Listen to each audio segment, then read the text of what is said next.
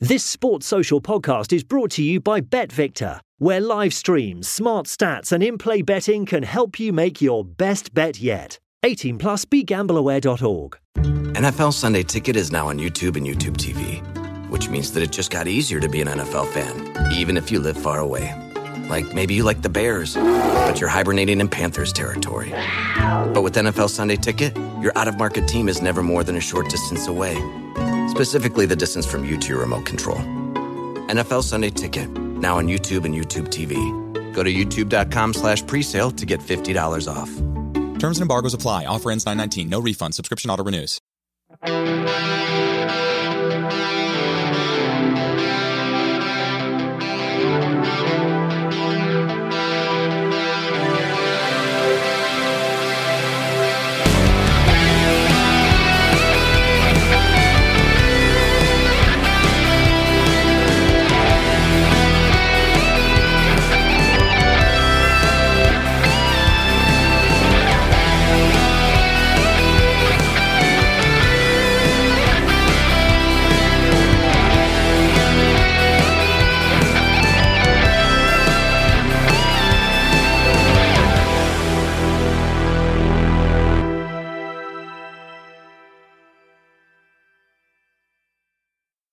Hello and welcome to VAR at the Bar, episode 18.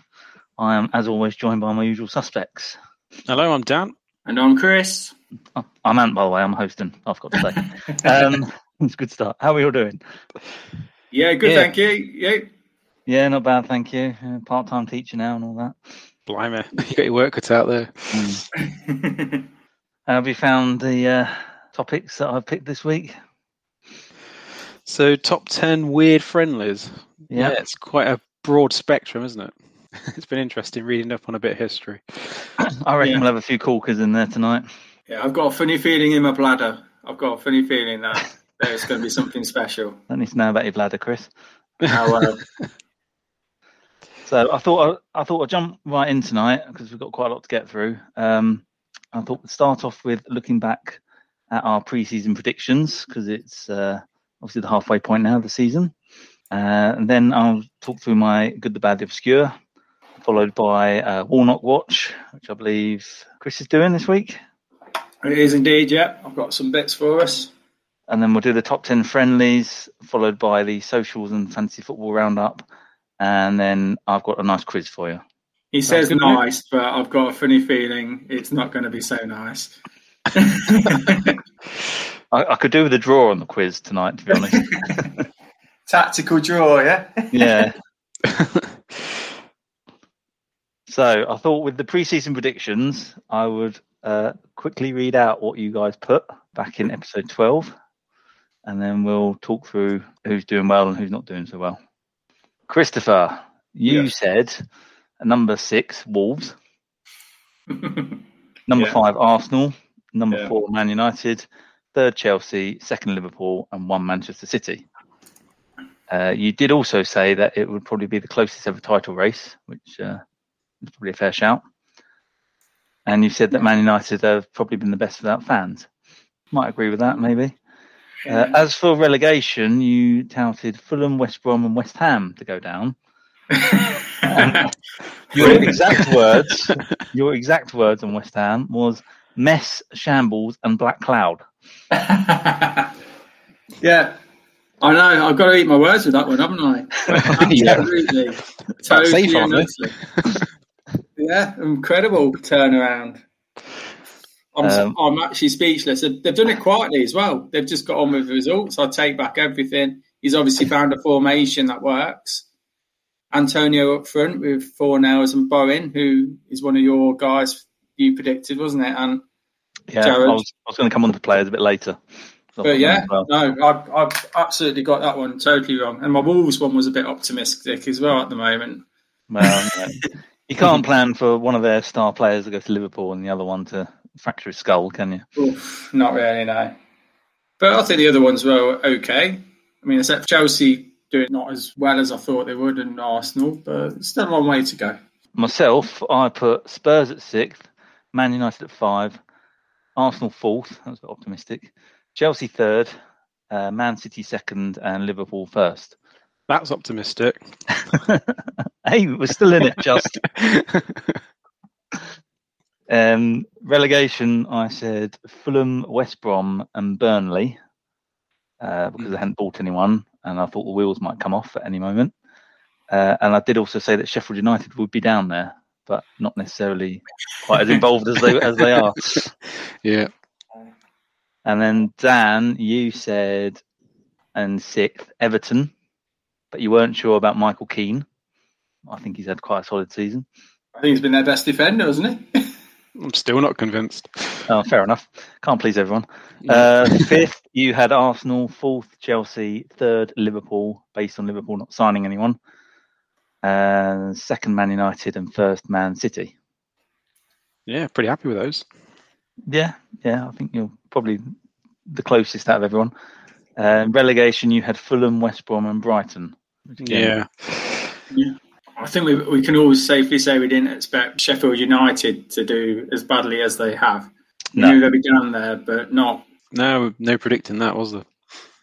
And it's odd that no one predicted Leicester to be in the top 6. Yeah. Yeah. They were there last year.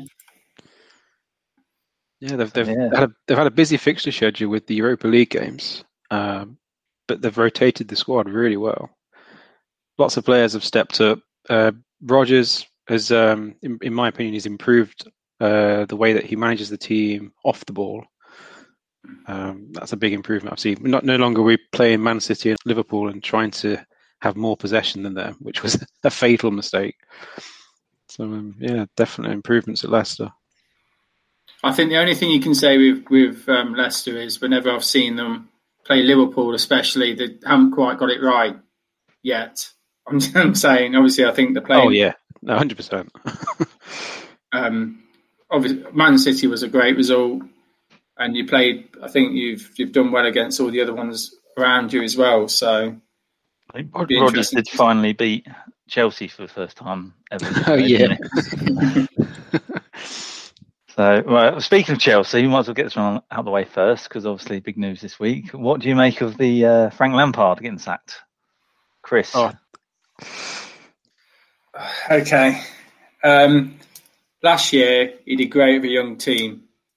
He's then bought a lot of, I would say, quite ego-driven players, and to mix them in with what they had already is going to take a long time. I think it's been slightly early, in my opinion. And he hasn't helped himself, in my opinion, as well, that he hasn't picked the same 11. I don't think he ever knew what his favourite 11 was. And like the signings that they had, for example, Thiago Silva, he was there for the young, experienced head at the back, but obviously to help the younger players. Doesn't even speak a word of English. I mean, how is he meant to speak to them? Do you know what I mean? These sorts of little things that probably didn't help the course. But yeah, I mean, that's my opinion. I just think there was just too many players in the squad. It was overfilled with quality, and it just struggled to keep everyone happy. And I think whoever will come in charge, Thomas Tuchel, then he's going to struggle to keep those egos intact as well, because he struggled at PSG. So it's just going to be the same scenario, in my opinion. But I think, in other words, it's just been a bit too soon for me. But the first half performance against Man City was woeful, wasn't it? And Leicester wasn't a great first half either. But yeah, that's where I stand anyway. Dan? I thought it was harsh sacking him when they're on course in Europe, and to have another Champions League finish. That's definitely within reach. He had a great year last year with his hand tied with signings. He couldn't sign anyone last year, and he developed a lot of young players. This year, obviously, they've brought a lot of players in for big money, and he's not had any pre-season. He's had to rotate to keep players fit, and it's all ended up with him not knowing his best team. The players haven't gelled together. So when you think about it, they're never going to be competing at the top of the league. So I think it's really harsh to sack him and not give him a bit more time to try and get that squad gelled and get those players playing well together. That's my opinion on it. Yeah, I'm kind of the same as you two. Obviously, I think Abramovich have looked at it and said, well, he's not as experienced as some of the other managers I've got in, and perhaps give him a bit more time, because he proved last season that he could do a goodish job, especially nurturing the young players. And I think Mason Mount and Tammy Abraham have been probably two of the better players this season. Yeah. The same with Giroud, who they've been trying to get out the door for the last 2 seasons. I just wonder who actually wanted Werner and Havertz. I wonder whether Lampard wanted them or whether it was Abramovich. It seemed to me like this is the thing. Werner was always kind of shoehorned into the team. And it's like, we not playing well. And you got Abraham on the bench who can score goals. You've got Giroud on the bench who can score goals. Who sanctioned it? Yeah, I just think it's a bit of it could be the Abramovich ego again, isn't it? Like, I haven't been able to buy anyone for a year, so I'm going to go out big when everyone else probably can't really afford to. I'm just going to prove a point that I can still have the buying power to get all the best young players around. I mean, you've got to remember Werner only cost 50 million because of his clause, which in today's money isn't a lot of money anyway. But obviously Havertz was a lot of money, wasn't he? Was he just over 100 million? I think he was about 80 odd, I think, wasn't he? But he's a young player, he needs a bit of time. And Ziyech's been injured as well a lot. Yep. Werner's been stuck out on the wing, I think. Yeah. He played there at Leipzig, though, just to play devil's advocate. Oh, okay. But again, it takes time to settle in, though, doesn't it? Of course it does. The way I can compare it is personally with Bobby Firmino at Liverpool, where first season he was bad, wasn't he? He wasn't particularly great, didn't have any confidence. As soon as he got confidence, the goals came. And look at him sort of now. He's just reached, I think, got into the top 20 all-time scorers now. No one would have said that after his first season. It's about giving these players time. They're not just going to come in and be able to boss a team that at the age of 23 or 24, what they are, in a different country. No. Yeah. Just unrealistic. And also with people in like Chelsea's position, you look at people like Christian Pulisic and Tomori at the back. They were playing quite regularly last year. And they haven't even got a sniff, really, this year. No, exactly. I think, I think probably be Chelsea's loss. I'm sure Lampard will quite easily get a job somewhere else when one of the middle-of-the-road Premier League teams sack their manager. Yeah, I heard he was linked with Palace and Newcastle. Yeah, that's not a bad shout, to be honest, I think. Newcastle would be a good one, I think. Yeah, but does he want to manage under that owner? Well, exactly. Palace is probably perhaps a bit better for them because they've got quite a young. Well, they've got some young players. Yeah. Yeah. Yeah, they could work their way round there. There'll be opportunities. He did a good job there, really, especially that first season. There'll be big opportunities for him down the line, I'm sure. Yeah. Right then, Manchester City. You think they're going to go the distance? You think it's theirs to lose now? Yeah. Bit too early. Yeah. I mean, a bit too early to say theirs to lose. I think a few clubs have managed to do that this year, getting themselves in a good position. You say that, but everyone's stuttering at the minute, and Man City have just started to hit form. So exactly, they've been getting the results quietly. 1-0's here. They've been I think they've kept something like 5-0 there. Yeah. If they carry on, they'll win it, without a doubt. I think every team's had a grey patch this season. Obviously, Liverpool hopefully come out of theirs. Man City had theirs start the season. United had theirs start the season. Yeah, you're right. Yeah, true. Yeah, it's still wide open. You're still wide open, but I'd say that they're in the driving seat. I mean, the only thing you can say for the clubs is that I still think their defence isn't as solid as it has been at Man City. I think it's all just about taking your chances. Like you saw with, Burnley against Liverpool was your prime example with the penalty. That was really about all they had. They took the chance and got the win. And I think if clubs did that against Man City, then they probably might have dropped a few more points. But from what I've seen, they've been given chances, but just haven't taken them. And Man City are so clinical, attacking-wise, aren't they? Well, they've got the best defensive record in the league by a mile, Chris. They've only conceded 13 goals. I was going to say, since Stones and Diaz have been at the back, I think they've only conceded one, haven't they? Yeah.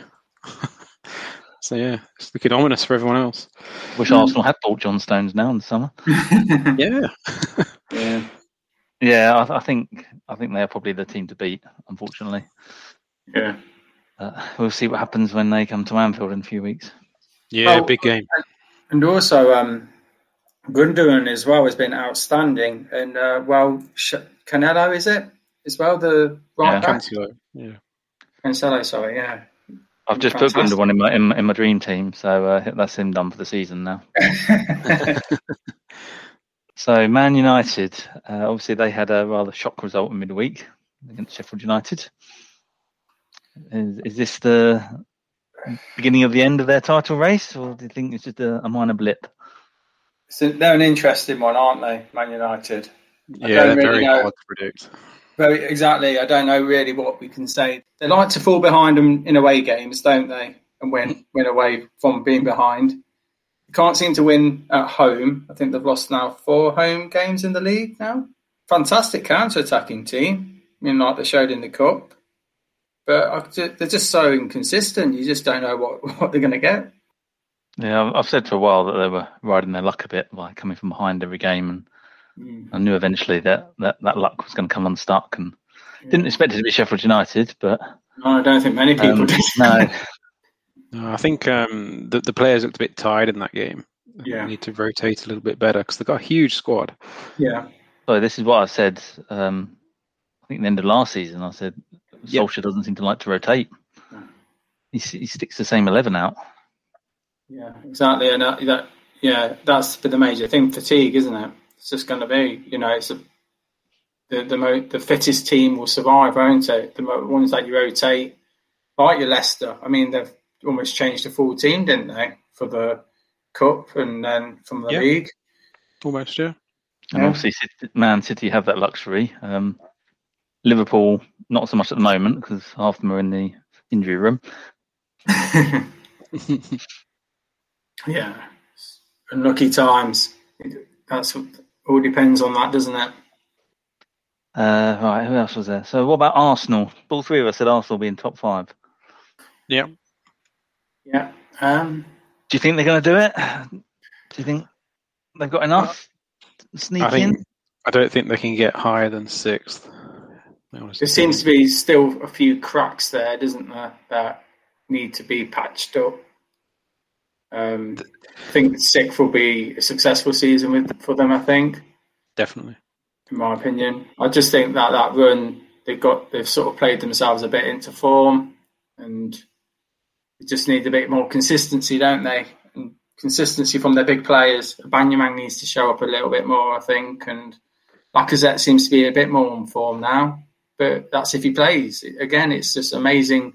It's almost the other way with Arsenal, isn't it? They rotate their team almost too much. So I don't know who their best 11 is. I don't know if you. I'm glad he's finally seems to have put some more of the youngsters in the team. Your Sakas and your Smith Rose, who have been brilliant the last few weeks. Yeah. And less so, some of the older heads in the team, like your Granit Xhakas and who else they got? Bellerin. Yeah. Is he still there? Yeah, he's still there. Yeah. I mean, Tierney's been a big plus, hasn't he? When he's been fit, he seems like he really wants to play. Yeah. Very, very good at pushing up as well. For the first time in a long time, they've improved the defence. I wouldn't say that it's one of the best defences in the league or anything, but they look like they're consistently keeping goals out now, which is surprising under Arteta, really. But the defensive record speaks for itself. Second best in the league. Wow. That's a start I didn't know. Surprising, isn't it? They've also got rid of the black cloud that is Mesut Ozil. He's finally gone. Yeah. Free up some money for them. Yeah, exactly. They're probably still paying his wages, mate. Probably, yeah, no doubt. Okay, let's switch our attention to the bottom of the table then. Fulham and West Brom are the popular one between the three of us. Do you think they're going to go down? Do you think they've got enough? I think West Brom are going down. Yeah, I do. On the second manager, not seeing much improvement. I wouldn't be surprised if he's the next to get sacked, to be honest. Well, when's the transfer window close? I expected some activity there. A couple of days' time, isn't it? Yeah, Not took a couple of days. So yeah, no reason for me to think anything's going to change there. It's bizarre. Just brought in Snodgrass, and that's it at the moment. And that's a good signing. He's a great player. They're trying to get Maitland-Niles as well, aren't they, on loan? But whether that will happen, I don't know. I think it's centre back that they need, really, isn't it? They need just an old head as a centre back, really.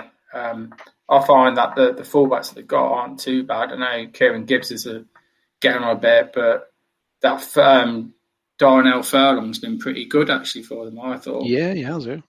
One of their better players to come out of it. He's very good at pushing forward, and he seems okay defensively as well. Pereira, he's a Premier League player. He's really good. Yeah, but again, like we said on the preview, wasn't it, that both of the clubs are struggling to get themselves an out-and-out goal scorer. Yeah, you need somebody that in that sort of relegation dogfight, maybe 10 goals, just to pull yourself out of that. They're creating chances, but they haven't got the strikers that seem to be calm enough to convert them. You could say the same sort of with Brighton as well. Well, that's Brighton's downfall. It's been their downfall for years. They just haven't got a prolific goal scorer. No. Yeah, well, I put Brighton on my list to go down at the start of the season. And the reason was that more than any other team that I've seen for a long time, actually, they find a way to throw away points. They concede goals late in games. They've just got almost like a losing mentality there. It's shocking. I saw a stat yesterday that on expected goals per game, on that table, they're something like 4th in the Premier League, which is incredible. And if you match up the points they've actually got to the expected points, there's just a huge gap there. Yeah. They massively underachieve because they play attractive football, and I think everyone agrees with that under Graham Potter. They do, but it's just getting the results that match the performances. It just doesn't happen. No, it's a real shame because I know they brought in someone old head like Danny Welbeck up front as well to try and help those fares, but he's obviously never hardly fit nowadays anyway, and he's not as prolific as he used to be. To be blunt, same with Lallana as well. You've not got the players that there were, 5 years ago even. And Maupay, I'm afraid, is very hit and miss. And you set up a chance for him, you just see, you're not surprised if he misses. Yeah. You know what I mean? If it's a clear cut chance, you're not surprised. Yeah, you're right. And I think that's the only area that they need to sort of work on. I mean, they seem to create a tremendous amount of chances. But it's, like I say, that sort of losing mentality. Man United, earlier on this season, they conceded late there, didn't they? Against I think they need a left back. And who have they got in goal at the minute? Well, that was an odd thing. Matt Ryan going. I thought it was starting games, and all of a sudden it was in the papers they wanted to get rid of him, and then he was gone. He's gone to Arsenal, hasn't he? Yeah, it's a strange one. That it was apparently because they dropped him due to some poor performances. But I think he's been one of their most consistent players since they've been in the Premier League. To be honest, I mean, I know against Leicester he made a couple of mistakes, didn't he, for a couple of the goals, but only minor mistakes. It must have been something internal. So what are we thinking then for the bottom three? If you had to redo your predictions now, who are we going to go with? Go on, Dan, I'll let you start. Well, I'll have to go with Sheffield United, West Brom and Fulham. Sorry to be boring and predictable. But... No, that's fine. I was just having a look at the table, actually, and Fulham have got a game in hand on 13 points, and Brighton are next, just above them on 18 points. So after that, West Brom and Sheffield United are adrift by 7-10 points. And I think it's going to be a bit of a boring relegation fight this season. I see Newcastle being dragged into it, though. Yeah, no, I can. I think the fans are slowly really turning on Bruce now, aren't they? Yeah. Well, they never really started being on his side, to be honest, mate. To be fair. I mean, the major loss that they've had has been St. Maximin. Obviously, had COVID it's been out for about 2 months. which is obviously about the time when they haven't won. I think there'll be a lot of pressure on his shoulders, and like Dan said, they're at the moment lacking confidence. The manager's not liked, unfortunately, and they could drag themselves up. But again, you then need either Fulham to win games, and I just can't see them going on a run at the moment. I know they beat Leicester, didn't they? But that's a fluke. That's a random result, wasn't it? Really? Yeah. It wasn't a good Leicester performance. Put it that way. I think Bruce come out the other day and say something about Rafa, which has riled the Newcastle fans as well. I read. Yeah. And sort of along the lines of stop going on about mighty Rafa. You only finished 11th under him. Yeah. I think it wasn't quite what he said, but it was along those lines. And I thought, well, dear. The team he did that with as well. That was an incredible achievement. Yeah. Well, Rafa's become free. Yeah. FYI. His family's lives in England as well, don't they? Yeah. He'll be back. You will be. Third time lucky. Eh? I wouldn't be surprised if it was at Newcastle as well. Yeah, that's what I mean. Yeah. Maybe West Brom. Oh God. So just quickly, what are we thinking about the top six then? Mate, that's a loaded question. So I'm pretty happy with the top three: Liverpool, Man City, Man United in some order. Yeah, I'll probably agree with that. I think Leicester will get fourth this season. I have to say that from what I've seen, they probably are the third or fourth best in terms of football in the purest sense. They play really good football. They'll be there or thereabouts, I think. Chelsea, I have a feeling they'll turn it round, and they've got a lot of quality in that squad. So then there's between Spurs and Arsenal, then really, isn't it? Because I'm tempted to put Southampton up there as well. Yeah. Okay. Fair enough. Yeah. What about West Ham? Everton and West Ham. Could I switch it from relegation at the beginning of the season to top six? Oh, that would be a turnaround. I'm not though. I think West Ham are 22 points clear of Fulham at the moment, Chris. So I think that they were just about doing enough then. Yeah. I would like to say Everton. Yeah, I'll stick with Everton because I seen them a couple of times, and still.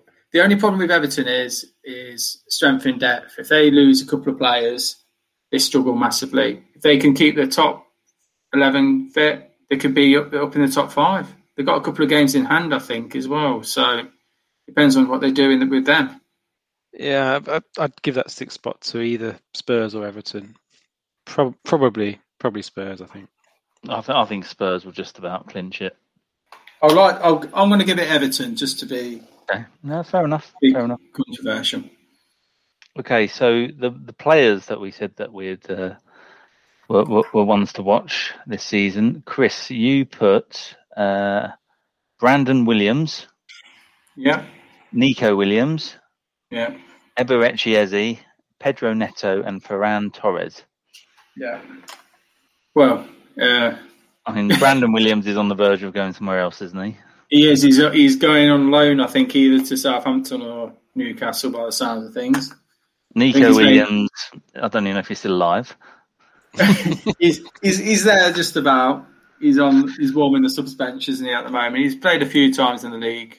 But again, I think it's 11 appearances I've got here. Eze's been a good player, I think, this season for Palace. Yeah, that was a good shout. He's been impressive. Do you see his goal against Sheffield United? Yeah, great goal. Yeah. Pedro Neto was a good shout. Torres, a bit in and out of the team, isn't he? Yeah, you see, he's an odd one because Champions League has made 5 appearances, 4 goals. Yeah, you can't ignore that when you're rotating the squad. Yeah. But again, though, I think it's finding a place to play in at the moment. You know, I think they thought he's just going to be a replacement for Silva, but like I say, Gundogan's on an absolutely amazing form at the moment, and there's just not enough space for him there. the moment. My one's just as weird. I've gone Minamino, who again can't really get in the team at the moment. Bukayo Saka, who I think's done all right. Yeah, that's good one. Yeah, very good. He's just going back onto form recently, hasn't he? Yeah, strength. Yeah. Jared Bowen, who I think's having quite a good season. He's done well. Pedro Neto and Japhet Tanganga. I'll be honest with you, I don't know if he's playing or not. I've not heard of him. He's not playing. Is he? No. Never mind. Can't win them all. Well, Dan's anyway. I quite. And I mean, Damari Gray. I think he's going to Germany. Yeah. Ryan Fraser. I mean, he's not done much. Patrick Bamford started. Yes, that was a great shout. That was a great shout, mate. I can't believe that. I was like, you should have put a few books on that one. Well, I had to get one right, didn't I? I've put him in my dream team about 5 weeks ago, and he's done absolutely nothing for me. Yeah. Timo Werner. We'll brush over that one. Mason Holgate. He's been injured though, hasn't he? I think Holgate. Again, I've not heard much from him this season. Yeah. He's been on the right though. I thought he'd be playing at centre back. But okay, put him back at right back, I think. Yeah, that's an interesting one. But yeah, I think he will. I think he will establish himself, Holgate.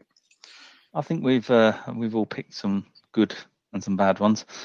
And some obscure ones, which leads you to the next one.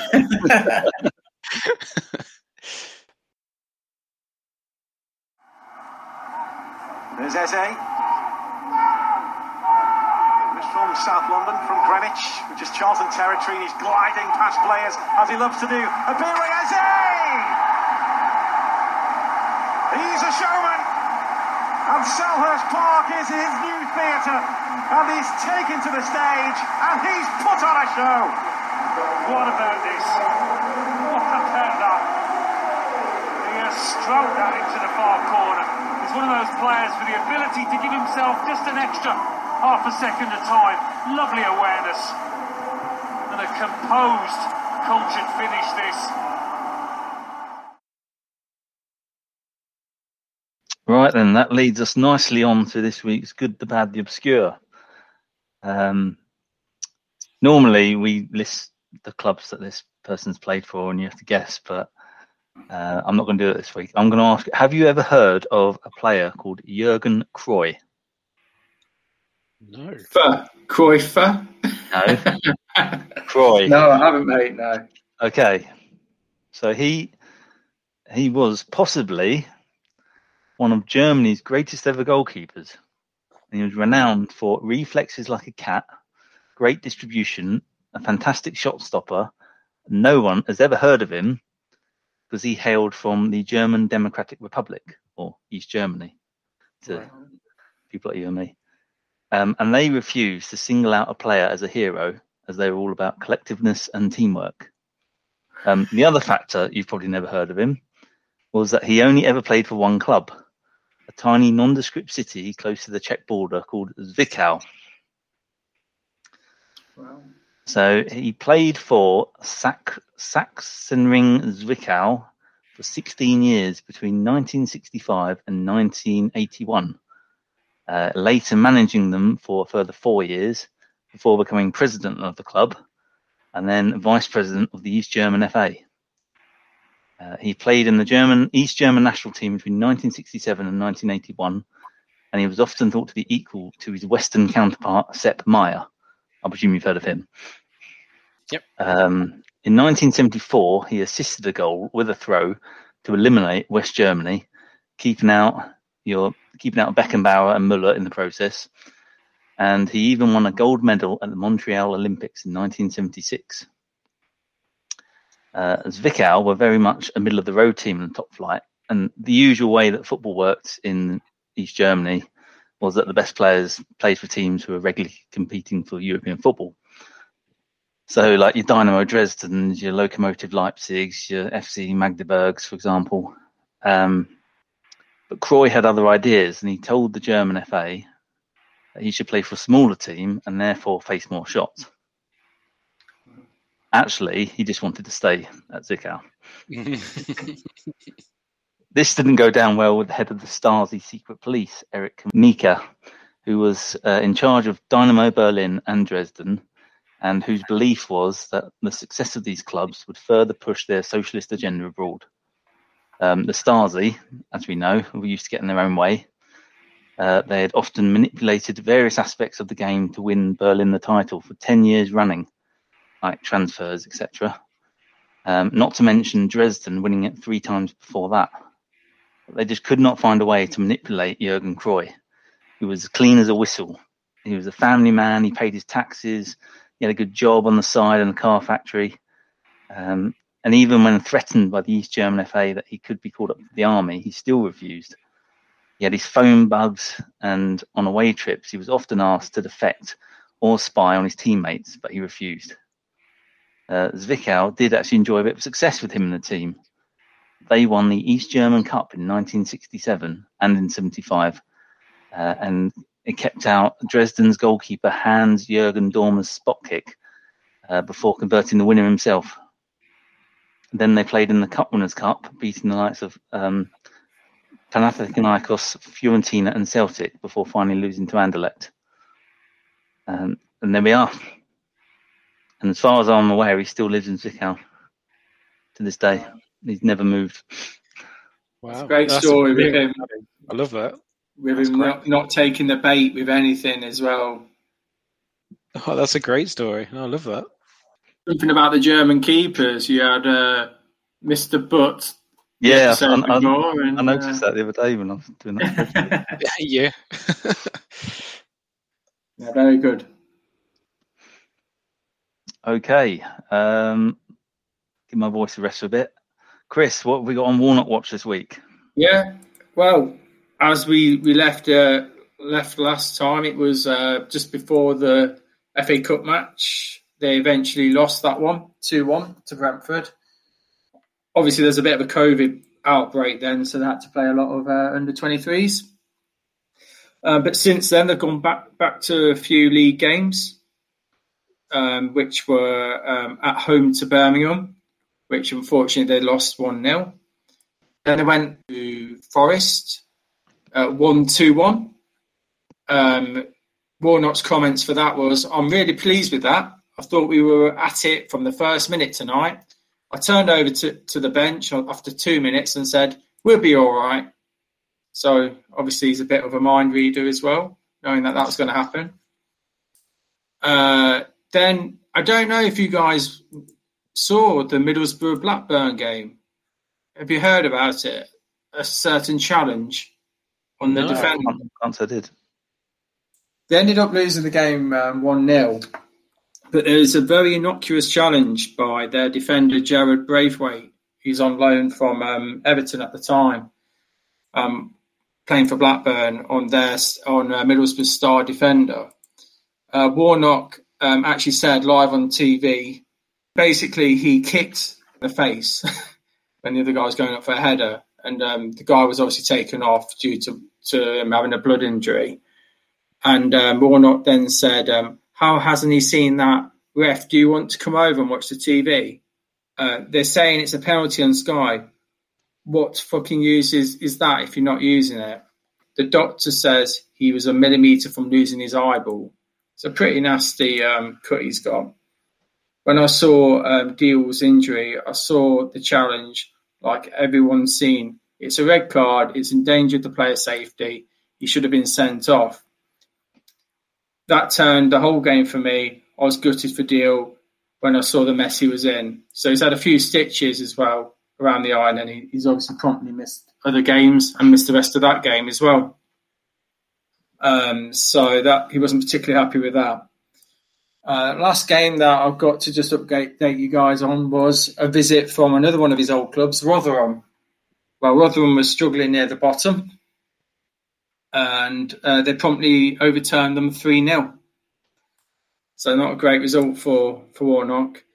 I think there's a massive problem with the size of the squad at the moment. Very thin bare. They missed 3 players for that game against Rotherham, and that basically cost them the game, in his opinion.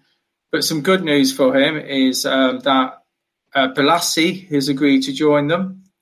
I think, for the rest of the season, which I think will probably turn to, I think they've been chasing him for quite a while, and he's a very solid signing, isn't he?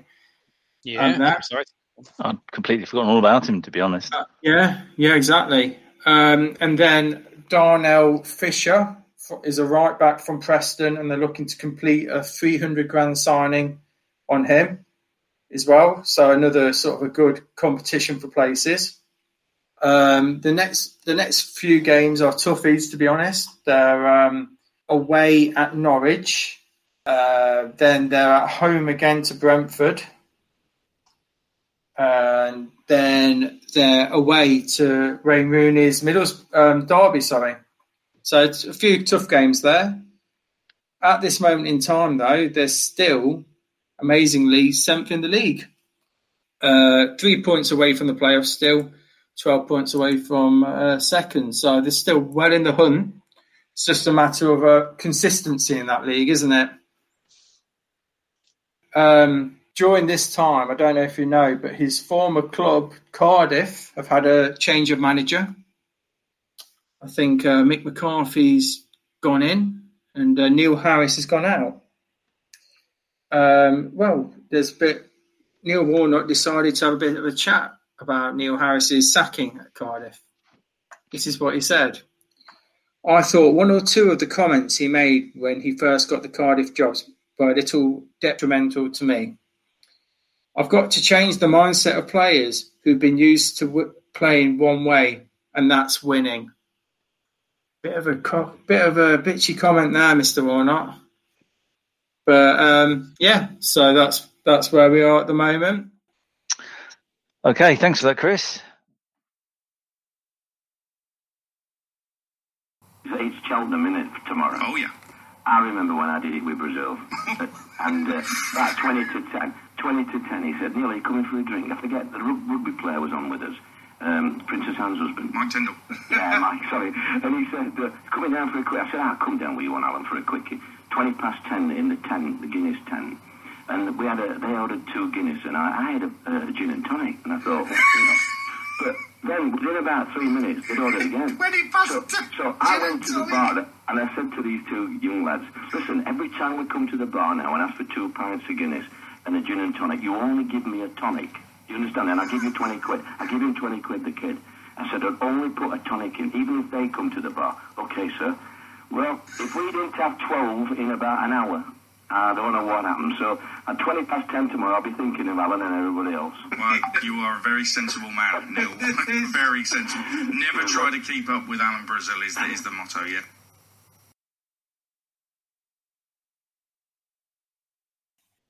Okay, so that brings us on to the top 10 this week. So weirdest friendlies. Bit of a laugh, this one. You know, there's no right or wrong. Chris, I don't think there's an obvious one that you can miss off this week. Let's see what you got at number 10, Chris. I'm sure I have. You probably have, yeah. I've got Deportivo versus Pontypridd in 2015. Fair enough. It's not on my list. No? Oh, okay, no. I'll give you a few bits on this one. So at the time, Pontypridd were third-tier minnows in the Welsh Football League.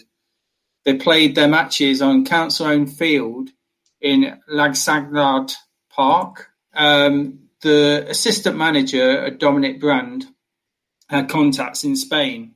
The previous year, they actually had a friendly against Valencia, second team that was.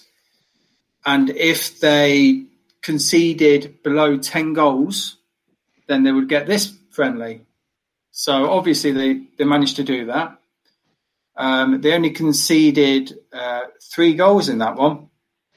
So when it came to playing Deportivo, at the time they were still in La Liga, the top division. They played the former champs on El Mundo del Football training ground, and they only lost 4-0. And that's it, really, guys. Just thought that'd be a nice one, just to wet the whistle a little bit. So Dan, come on, you're the obscure man. Let's see what you've got.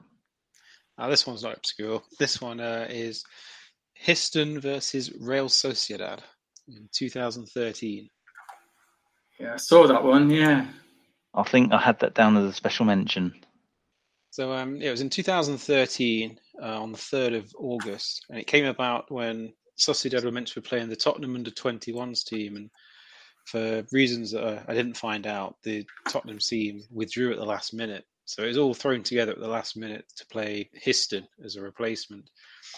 Because it was so thrown together, the match had to be played behind closed doors, which was a bit of a shame. No fans got to attend. And the main thing that was strange about this game is that Sociedad, they were warming up to have a Champions League qualifying match on the 20th of August. So their warm-up match is playing Histon in England. It's just bizarre. So they were trying, and they just mercilessly stuffed them 8-1. Carlos Vela was a Sociedad player at the time, and he wasn't happy about playing Histon. He went on Twitter and said, "With matches like this, it's difficult to prepare for a major season." I read that. But it didn't really matter, because in the qualifying game, they beat Lyon 2-0 at home, 2-0 away, and they made it to the Champions League group stage. Okay. Makes me laugh when they say things like that, as Carlos Vela, who's now playing in Major League Football in America, says something like that. I just find it quite amusing. He was never a particularly big name, was he? No, not particularly. So my number 10, which might feature on your list, is Sheffield FC versus Inter Milan. That's a special mention for me, mate. Fair enough. No, didn't see that one. So to mark the oldest club in English football's 150th anniversary, Northern Premier League Division 1 South side, Sheffield FC, played Inter Milan as part of the celebrations at Bramall Lane. Marco Materazzi and Mario Balotelli played for Inter Milan, and they won 5-2 in front of the watching guests, Pele and Sepp Blatter. Oh, brilliant. And that's pretty much all I have on that, because that's pretty much all there is to say. Right, just the thought of Pele and Sepp Blatter watching a Northern Premier League Division 1 South side playing football brought a bit of a smile to my face. Yeah, I like that. I think I saw, for the same reasons, I think there was a friendly between Juventus and Notts County as well. Which nicely links to my number 9. That's my number... I've got that number 5, bizarrely. Have you? Yeah. All right, I'll let you talk about it. I haven't got much on it. So mine's Juventus, Notts County 2011. Juventus invited Notts County to the opening of the new stadium due to their historical links between the two clubs. The story started from an Englishman called John Savage, playing for Juve in 1903. He arranged for replacement shirts to be sent to the Italian club by a county supporting friend back home. Juventus have worn the black and white stripes ever since. Obviously, that were traditionally started off by Notts County. So this new stadium's opened, and they decided they could have invited anyone in the whole world, and they decided, as a nice little gesture, to invite Notts County. So this 40,000 stadium opened, a full house there. They fielded a really strong team with Buffon, Pirlo, Del Piero all playing. Ended up a 1-1 draw. And I think a lot of Notts County fans and players say it's their best ever result they've ever had. And a certain Lee Hughes was the one that equalised for Notts County, if you remember him. Yeah, wow. So that was a great link there, Dan. I must admit for us there. You got anything else to add on there, Anne? No, mate, you've covered it. The reason I put it at 5 was because, 1, Notts County got a good result, and 2, it was just such a kind of bizarre story that Juventus's kits came from Notts County, of all teams. Yeah, exactly. It could have been anyone, couldn't it? And then they followed that up, sort of sent over 100 years after, and continued their friendship, which is quite nice, isn't it? Okay, Dan, what have you got for us? All right, this is an old one dating back to 1909. Oh, okay. I haven't got this one then. I've gone for the Sir Thomas Lipton Trophy. God. How did you find this one, mate? No, I haven't got it. No, you've not heard of it? No, can't say I have. No. No. I'm surprised. Basically, it's Sir Thomas Lipton, the iced tea guy. Oh, okay, right, yeah. So basically, way back when, he had this vision to hold an international tournament and get representation of the strongest teams from all these different countries, which is quite a good idea, as we obviously enjoy with the Champions League now. But this was a tournament that took place in Turin in 1909, and again, it happened in 1911. And teams from Italy, Germany, Switzerland, and England were invited. The countries were invited to put their most prestigious clubs into the tournament. Now, the English FA refused to be associated with the competition. I think at that time, England were quite basically a bit pompous when it came to international competition. They didn't even enter the first 2 World Cups because they thought they were too good. But look how that turned out. Exactly. But the way this story goes is that the invitation was extended to Woolwich Arsenal, and it was forwarded with the initials WA. And in the post, it ended up being mixed up and was sent to West Auckland FC instead. So they got the invitation. Now, West Auckland FC, this was an English side in Durham that was made up of miners. This wasn't a football team. It was a social team that played football. But nevertheless, they accepted the invitation and they travelled to Turin to represent England. And in 1909, it was basically just 4 teams from those 4 countries in a mini knockout tournament, semi-finals and final. They beat Stuttgart in the first game 2-0, and they made it to the final. And then in the final, they won 2-0 against the Swiss team Winterthur. And then in 1911, they were invited back to defend their trophy. They won the semi-final 2-0 against Zurich, and in the final, and this is the one that's on my list, they beat Juventus 6-1. A bunch of minus. How is this not your number one? Yeah, this is what I was going to say. Exactly the same thing. I hope yours are better, mate. I mean, that's a great find. I Googled quite a lot for this, and I didn't come across that once. So that is a fantastic find. Okay. Pop my hat off to you, mate. That's a great one. So it was basically like an early Emirates Cup then, I suppose, or Audi Cup or whatever the pre-season tournaments are called these days. Yeah, pretty much. All right. Well, I can't top that one at number 9. I've gone with Club Brugge versus Ottolou Galati in 2013. Oh, that's my number 3. Oh, okay. Right, we'll save that one. Back to Chris then. Number 8. That is. Did anyone have Leeds versus Leeds 2014? No, I had it on my list and it lost out the last minute. But it is a good one.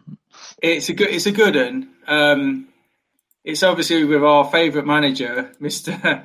Hockaday. At Leeds, his beginning not of his very short tenure at Leeds. So this was the first season that the chairman, Massimiliano Cellino, was Leeds chairman.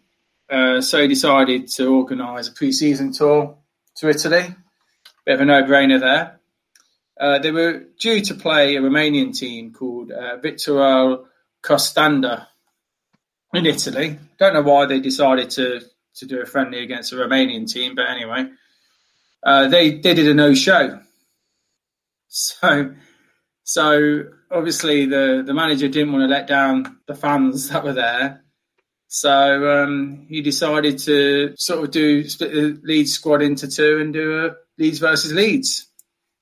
It was a bit unorthodox, splitting it into 2 with 3 20-minute sets / halves. It ended up being 3-1 to Leeds. Which Leeds? Well, we don't know. We'll never know. The reserves. A lot of Leeds fans say that was his best decision he ever made at Leeds. So, is that one of his 4 wins as Leeds manager? I think he'd probably class it as one. They did. They spanked someone in the same pre-season, didn't they? Like 16-0 or something. Yeah, it's on that same one. Yeah, there's another team that they did before. They won 16-0, some amateur team. So I put them at number 8. I just thought it'd be a nice little jokey one. I read about it and it made me laugh, but in all seriousness, I think teams do it all the time where they have like half their squad against the other half in training. All right then, Dan, what have you got at number 8 then that's going to top your number 9?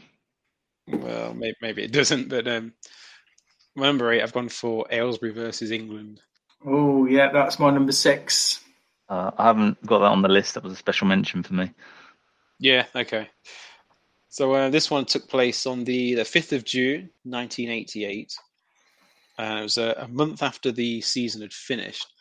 And it was arranged in a hurry, and some of the Aylesbury players had to cut their holidays short to come back and play the match. Apparently, it came about after a reporter called Frank McGee. He was a supporter of Aylesbury. That was his local team. They were on a flight back from an international game in Turkey, and he made the suggestion on the flight to Bobby Robson that they play a friendly against Aylesbury. And the theory behind it was that if England won handsomely, then it would boost their confidence. So Robson went along with it. Aylesbury had just been promoted from the Beezer Homes League into the Vauxhall Conference, and England fielded a full-strength team and smashed them 7-0, with Peter Beardsley scoring 4 goals, and Lineker, Dave Watson, and Trevor Stephen chipping in with one apiece. But the theory about boosting confidence, it didn't really help them because England went to Euro 88 and they lost every match to Republic of Ireland, the Netherlands, and the Soviet Union. Yeah, I read that. I got it was played in front of 6,000 fans that paid £6 to £10 for the admission. In an interview, Gary Lineker couldn't even remember whether he played in the match or not. That's how much he was bothered by it. That's nice, isn't it? I think he was playing at Barcelona at the time, so okay. I find this guy, the Aylesbury's top scorer, has possibly got one of the best names. That's Cliff Hercules. Fantastic name, I thought. Yeah, and sounds like a local. And his celebration was the duck walk. And I don't know if you ever know the game show, They Think It's All Over. It's featured in that. I remember that. All right. My number 8, I've gone Man City versus Torino in 1961. Oh, okay. All right. What was strange about that one? Yeah. So this happened following Dennis Law's transfer from City to Torino in 1961. And his first match for the Italians was to prove to be a disappointing start to a disappointing short spell for the Scot.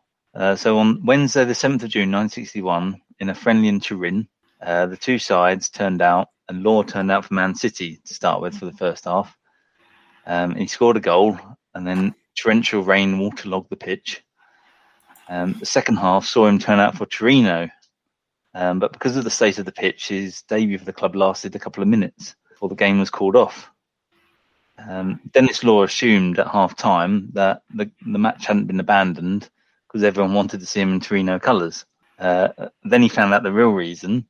If they hadn't at least started the second half, they would have had to give the spectators the money back. No, I like that. No, that's good. Okay. Chris, what's your number 7? My number 7 is Bamber Bridge versus Czech Republic, 1996. So it's another one I've left off. It's a good shout. Okay, I did see it. Yeah, it's an interesting one. I quite like these sorts of ones. It's quite funny. Like I say, this was a warm-up game for Euro 96. Preston North End were actually initially approached to play this game, but for one reason or another, they didn't want to do it. So back in those days, they even passed the number on for Czech Republic to contact Bamber Bridge, as they were closer to Old Trafford, which was the first game of the Euros that the Czech Republic were going to play. And that was against Germany. So the hotel manager of where the Czech Republic was staying contacted the Bamber Bridge, in brackets, chairman, groundskeeper, kitman, and secretary. Reece Rigby, if they fancied a game, he actually said he about dropped the phone and thought it was a prank at first. And then obviously said, yes, please, we'll do that. So 2,100 people turned up for the match. Czech Republic fielded a full-strength team with Karol Boborski, Patrick Berger, Smica and Nedved all playing. And just to put things in a bit of perspective here, that a real David and Goliath affair it was, that the Czech Republic had at that time 237,000 registered players that played football, whilst Bamber Bridge was a village with a population of only 12,000. So it was a real David and Goliath match, which unfortunately ended up 9-1. But I think the biggest cheer was when the Bamber Bridge scored their goal, I think, at that time to make it 3-1. And that's all I've got for it, to be honest. So if you can add anything else, Dan, it'd be most appreciated. Just a couple of small items. Apparently, Bamber Bridge, they were so humbled to have the fixture that all of the fans applauded the Czech national anthem. Yeah.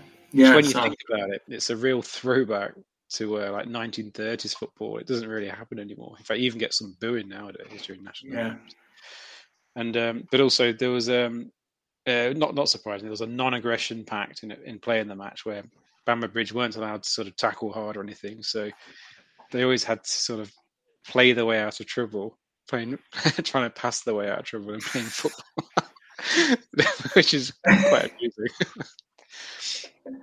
But I just added as well that the Czechs they did well at Euro '96 after this friendly. They won the friendly 9-1, and then they beat Italy, Portugal, and France along the way to the final of Euro '96, where they lost out to the golden goal by Germany.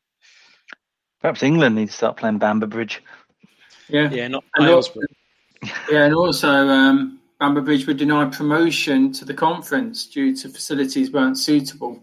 Yeah, so I got to mention that. It's not suitable for the conference. But yeah, the Czech Republic played there, and I found that a bit of a maybe a retake. All right, yeah, it's a good one.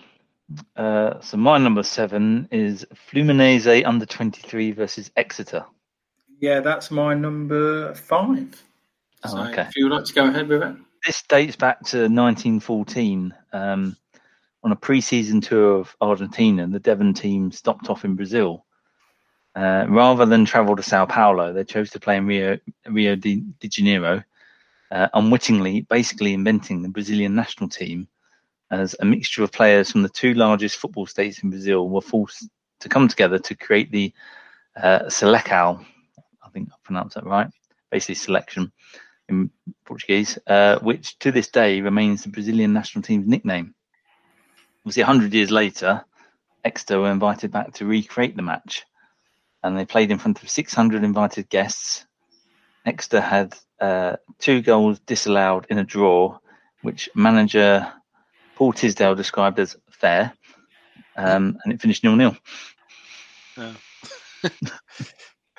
It wasn't a great friendly in terms of what happened on the pitch, but again, it's like the Notts County Juventus one. This tiny little English club which haven't really ever done much of playing in South America against big teams, and created history, didn't they? Really? Yeah, effectively birthed the Brazilian national team. Which is mental, isn't it?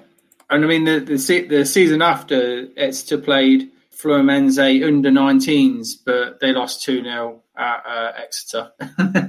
So never quite got their revenge. I mean, they're playing like the under-12s this pre-season. Well, COVID restrictions and. Oh yeah, true. Yeah.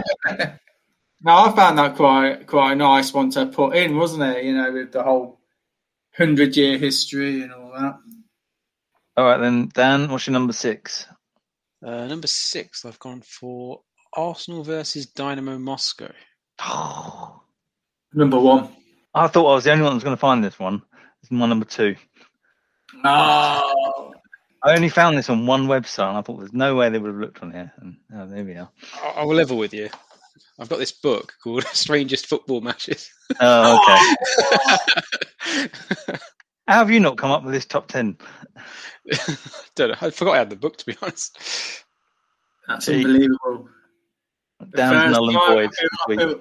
The first ever top 10 I feel cheated on, and it feels like I'm got dirty hands. I can't stop having blood on my hands. Okay. Well, we'll come to that one later then. Chris, what was your number 6? Mine was England, so we did that. England. Okay, right, on to me then. So I've gone with Aston Villa versus Rangers in 1976. No, I haven't got that one. No. So Aston Villa arranged a friendly on Saturday, October the 9th, 1976, to fill what would have been a blank international weekend for the club. The friendly was against Scottish champions Rangers. Scots fans, many of whom were a bit pissed up, put it politely, descended on Birmingham, causing problems in the city centre, even before kickoff. And then at the ground, missiles were thrown onto the pitch. There were pitch invasions, battles with the police, which left over 100 spectators injured. There were stabbings, and there was a similar number of people arrested. With Villa leading 2-0, the match was finally abandoned in the 53rd minute. And I'm pretty sure Rangers have found it a bit more difficult to play friendly south of the border ever since. Bloody hell. Right, how's this? It's a friendly, and it's kicking off. There's not even any bad blood or history with them either, is there? No. It's just an England Scotland thing, isn't it? Yeah. Okay, so number 5, Christopher. What you said, the Exeter game. Okay. Dan? All right, number 5, I've gone for the Dallas Tornado World Tour. Oh, that's my number 2. That's my number 1. All right. Was that from your book by any chance, Dan? It wasn't actually, no, that one. Yeah, okay, that's fine. I've written quite a lot on that one. Yeah, it needs to be said, really. I'll be honest, we're doing it a disservice doing it in the top 10, to be honest. Yeah, I think we need to try and find somebody from that and have an interview with them. It would be very interesting. We might have a chance. But anyway. My number 5 was Notts County Juventus, so we're back to you again, Chris. Oh, number 4. This is going quick. I've gone with Plymouth Real Madrid, 2006. Was this Hotel Gate? Yes. Yeah. I left it off my list at the last minute, but it is a good one. What about you, Dan? Is it on your list, or did you leave it out? I left this one out. Okay, cool. So basically, Fabio Capello became new manager of Real Madrid, decided to go on a last-minute tour in Austria. He then tried to go into a hotel that he's previously stayed at. Unfortunately, Plymouth were there, and obviously good old Ian Holloway was manager there at the time. And understandably, they were quite reluctant to leave and disrupt their pre-season. Headed by Ian Holloway, they certainly didn't roll over to this, but they agreed to make way for Real Madrid. And as a bit of gratitude, they said, okay, we'll give you a friendly.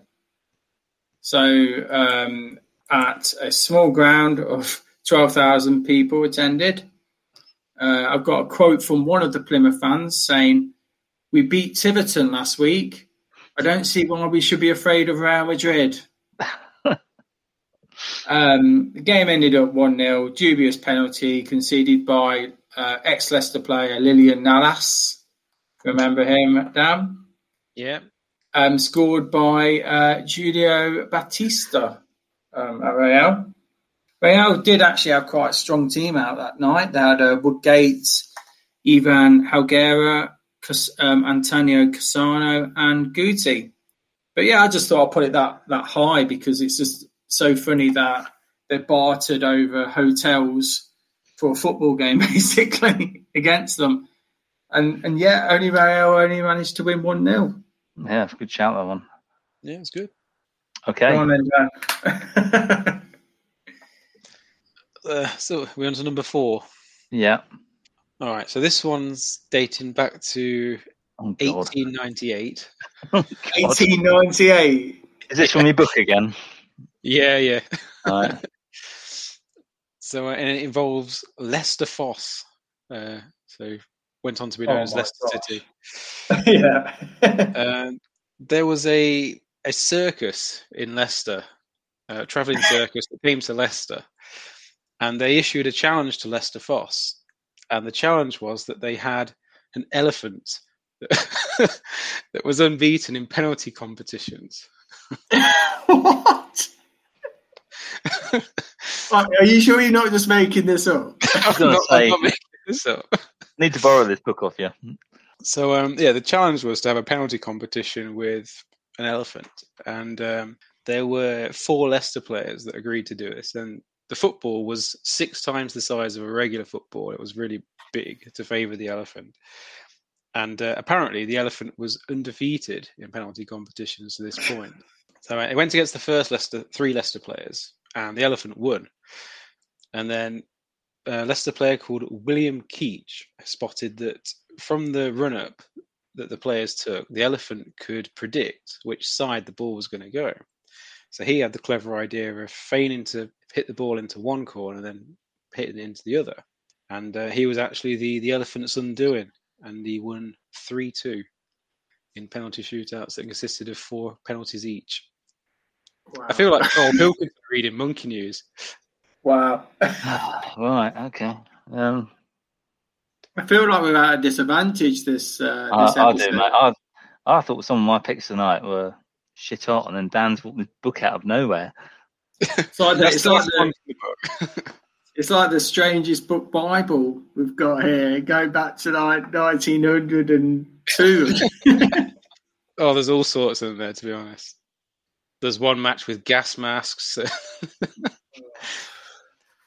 Okay, my number 4, bringing it back to slightly more present day. Oxford versus West Ham in 1994. Yes, it was considered. It's a good story. I thought it might. So 1994, West Ham, ravaged by injuries, took a young side to Oxford for a friendly.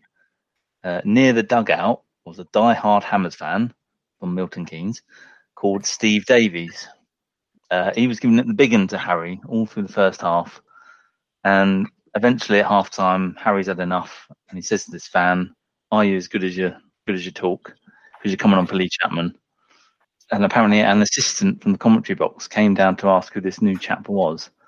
And Redknapp's response was, "He's a new Bulgarian signing by the name of Titishev."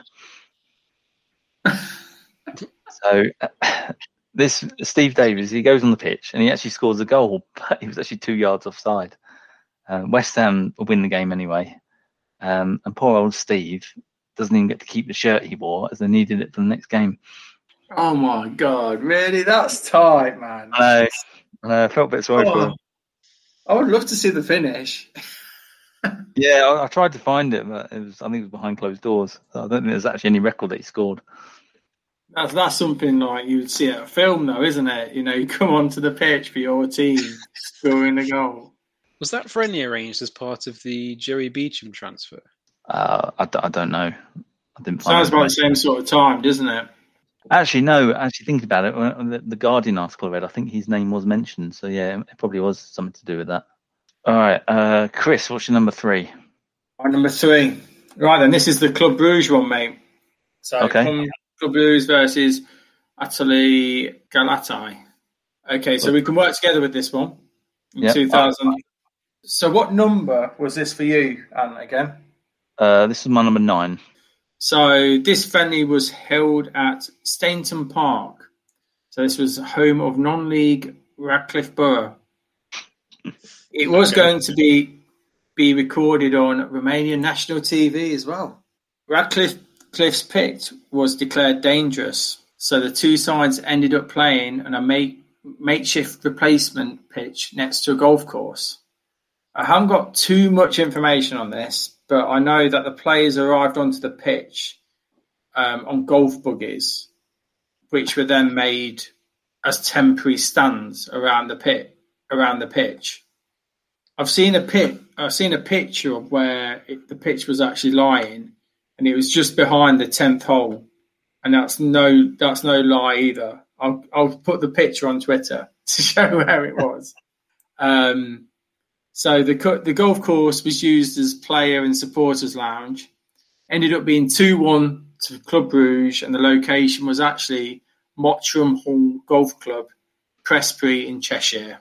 That's why I put it number 3, because it's just the most random thing, isn't it? That they decided to put 2 professional clubs onto basically a park pitch.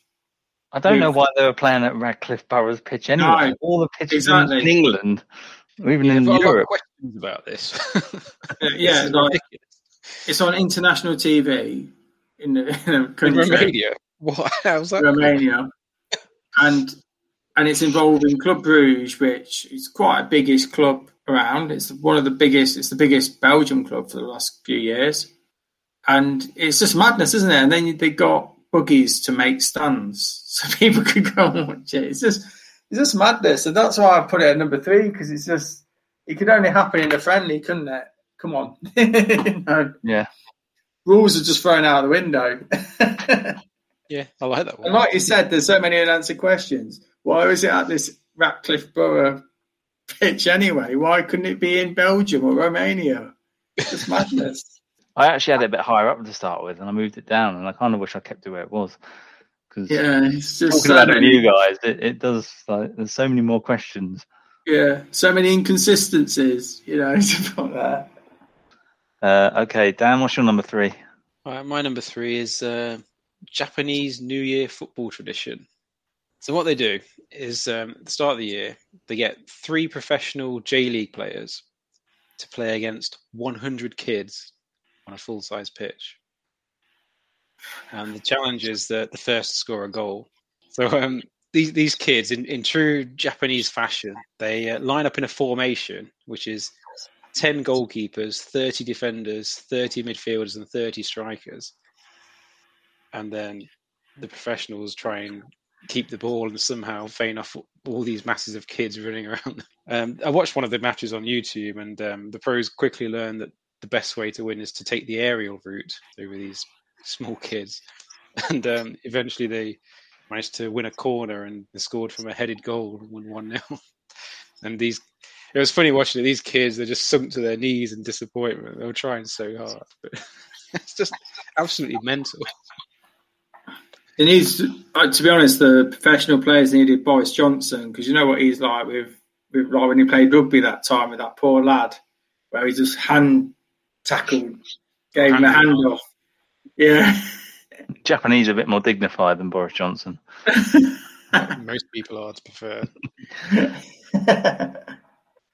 Okay, my number 3, equally as weird, is Irish side Cabinteely versus Muse, the band. Yes, that was one of mine, but I thought you might not allow it because it's a charity game. But I'm happy you put it.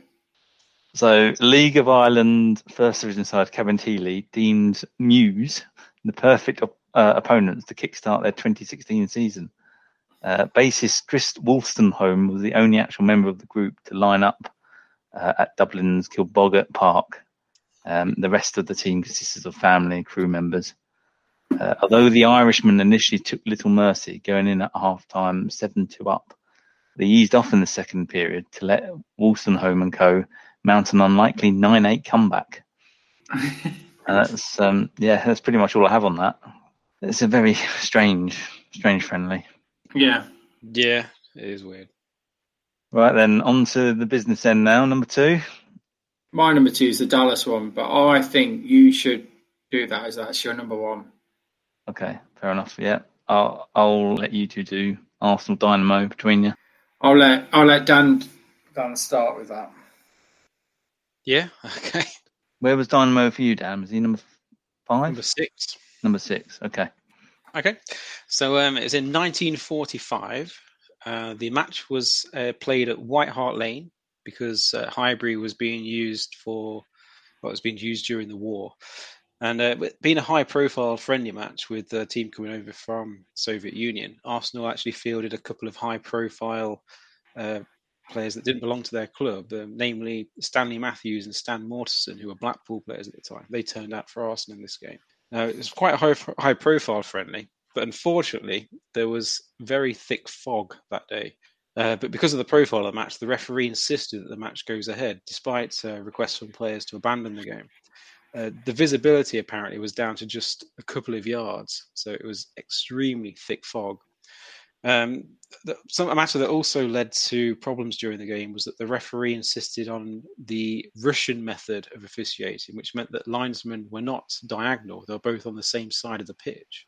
So you had one side of the pitch with no assistant referee whatsoever, with this thick fog at the same time.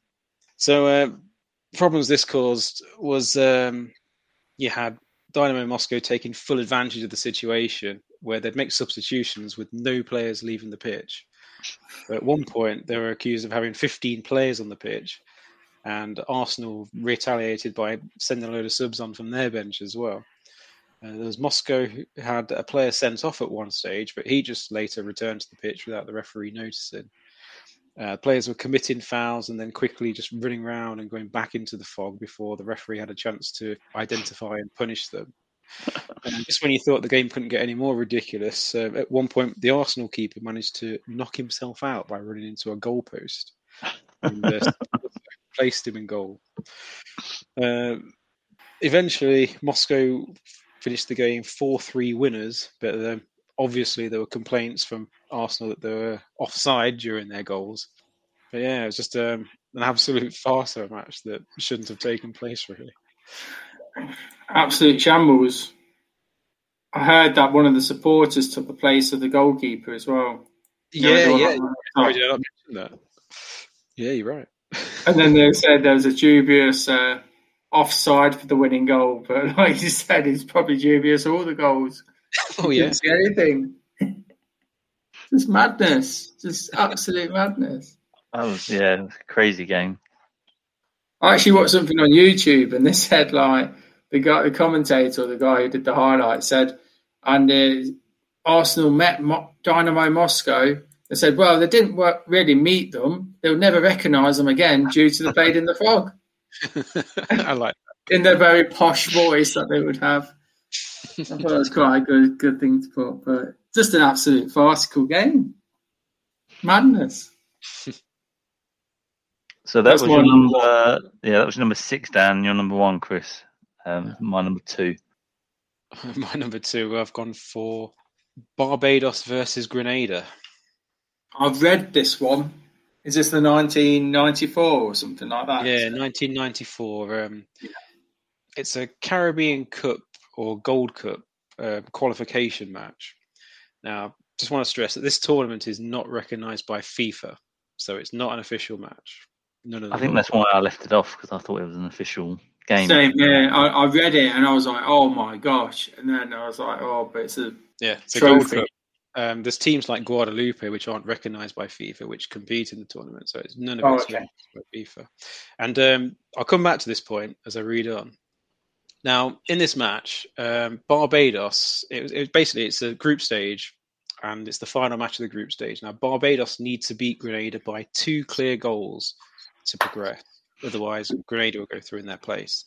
And Barbados were winning 2-0, and they had the 2-goal cushion that they needed.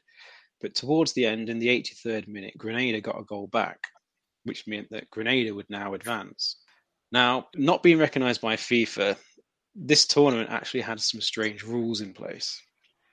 And one of these rules is that every match has to have a winner, like MLS style.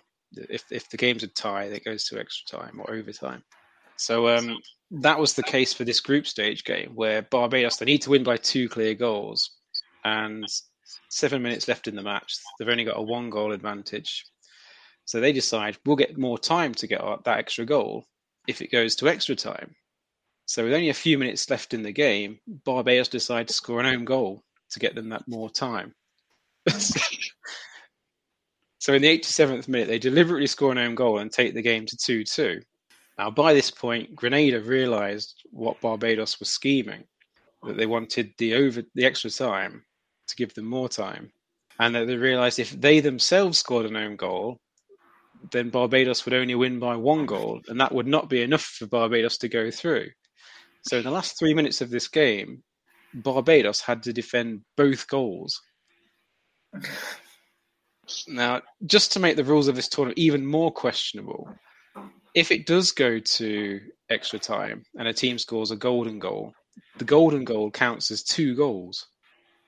So it just gives even more incentive for Barbados to score their own goal, which is ridiculous. As it happened, it did go to extra time, and Barbados did score the next goal, and it gave them that 2-goal cushion to go through to the next phase of the competition. It's just ridiculous. Make it to go along out there, don't they? After the game, I've got a quote here from the Grenadian manager, James Clarkson, which sums it up, really. "I feel cheated. The person who came up with the rules must be a candidate for a madhouse.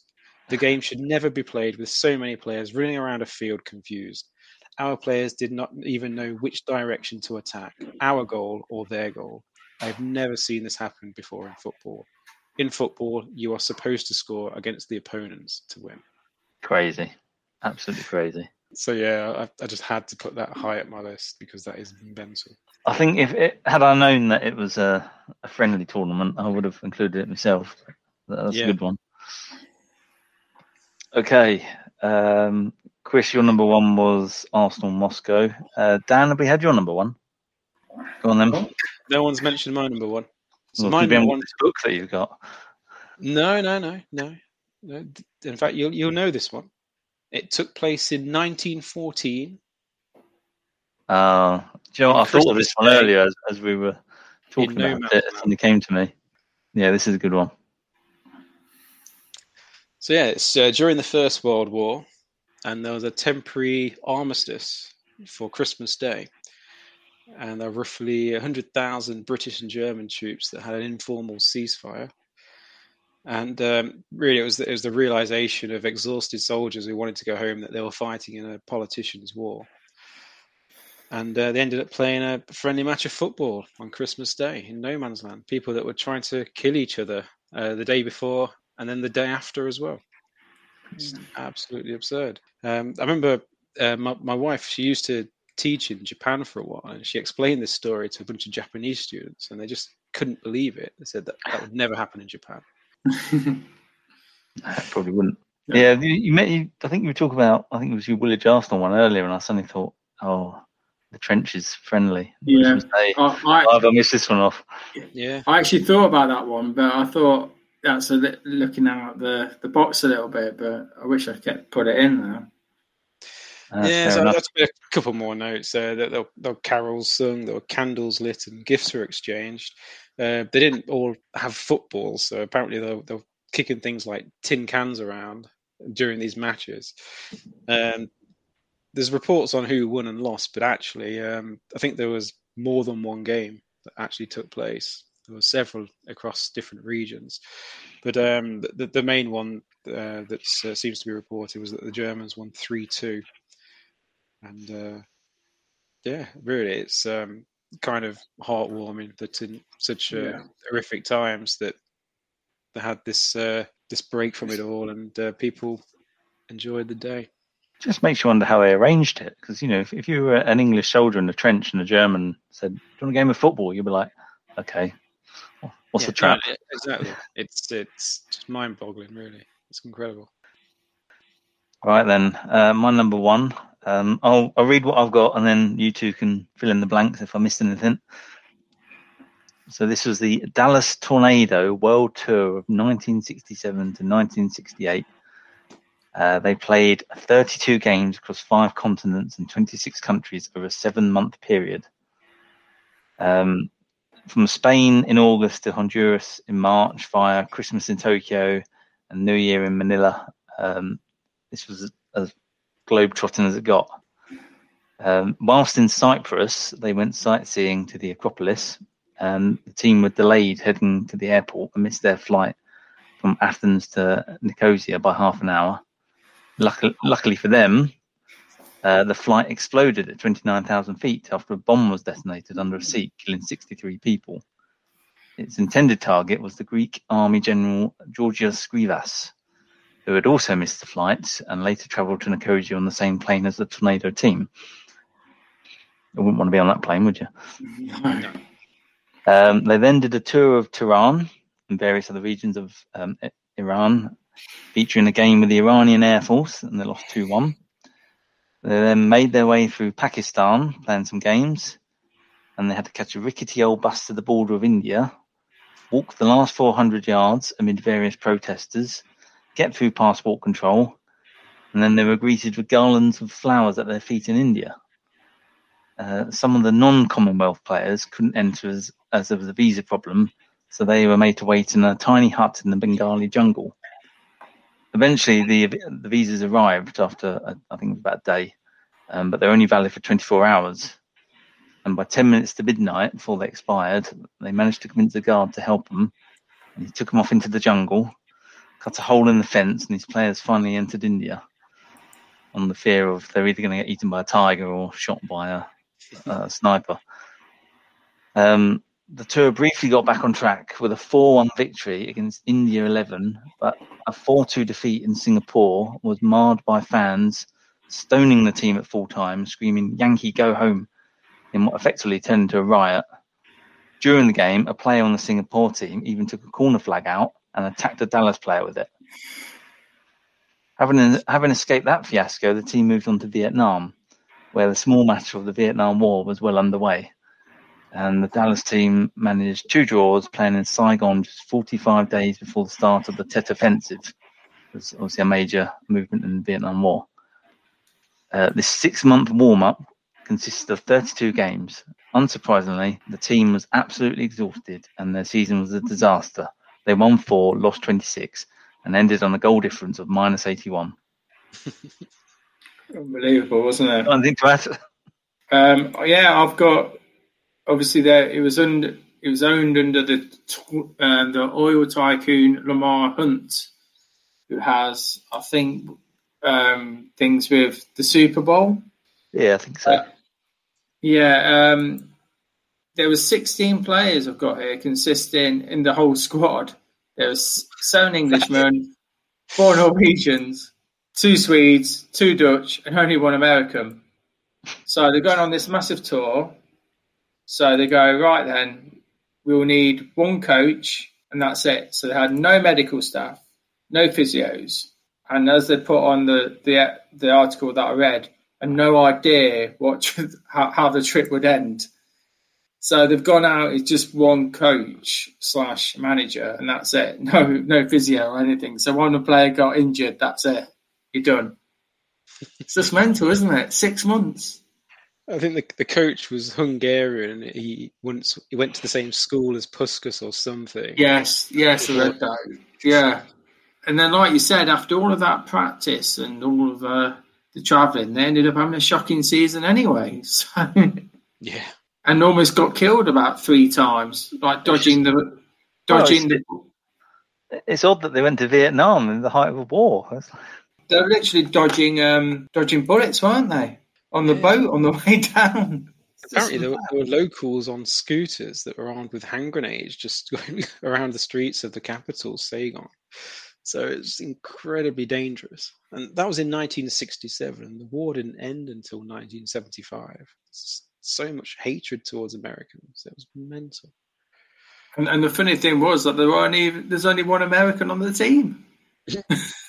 Yeah, but when they're under that name, Dallas Tornadoes, they don't see that. That's the problem, yeah. They were all under 21 years old as well. No. Okay, any special mentions? Gone through my special mentions, mate, so... I didn't make a list of any, but there was one I came across in my little book where it was, I think going back to the 1930s, there's a match of women versus men with 1 hand tied behind their back. What? Oh my God. I know, it's awful, isn't it? I only had, well, aside from the ones we've already mentioned, I only had 2. One was Marlow versus Kuwait, which finished 3-2 to Kuwait. Sure. And then the one which made me even think of this list, which we've not mentioned, was Heaton Stannington versus Gabon. Oh, yeah, I did think of that one, where they had a Banyaman playing for Gabon, didn't they? That's what prompted me to come up with this list, and then obviously looking into it, I was like, that's actually quite boring. I've got some on the socials if you want to hear some of these. Yeah, I'm looking forward to these, actually. Okay, so there's a few, so bear with me, okay? Okay, Rodney McCain, he started off with Linfield versus Argentina, the world champions at the time. at Windsor Park, Belfast on April the 3rd, 1990. Wow. Argentina scored after 4 minutes and didn't score again. The Irish League champions, part-time players, more than matched their illustrious visitors thereafter. And then Stu from the Stu and Al pod said the one where Real Madrid played Shamrock Rovers. Yeah, I saw that one, yeah. Yeah. Then we've got Retro Football Network. They said Aylesbury versus England in the late 80s and Arsenal versus France around the same time or slightly after. Chris Kelly, who's a regular, put Grimsby Town versus Japan in 1971. That's a good one. I know that one. Then From the Stands podcast, our friends there, they said Accrington Stanley beating Marseille, a pre-season friendly. I think that was 2-1 in 2019. Yeah, I saw that one. I saw a picture where it had like a road traffic sign saying "Qui sont-ils?" Who are they? Oh, yeah, exactly. Yeah. Then Chris Stonehenge, he put Notts County played Juventus in 2011, which we said, and he said it's Neil Bishop versus Alessandro Del Piero, which is quite right. Colin Dunn put Linfield versus East Germany and Linfield versus Kenya. They got about a bit, didn't they? They did. There's more. Then Jason Robb has put Linfield versus Argentina, which I think was said above. Yeah, which was said by Rodney. And then he said some more. So again, we've gone, Jason Robb, he's gone St Kitts and Nevis versus Northern Ireland. And then Colin Dunn has then said South Korea versus Ghana at Easter Road. I think that's about all we've got for that. But again, quite a lot there to go with.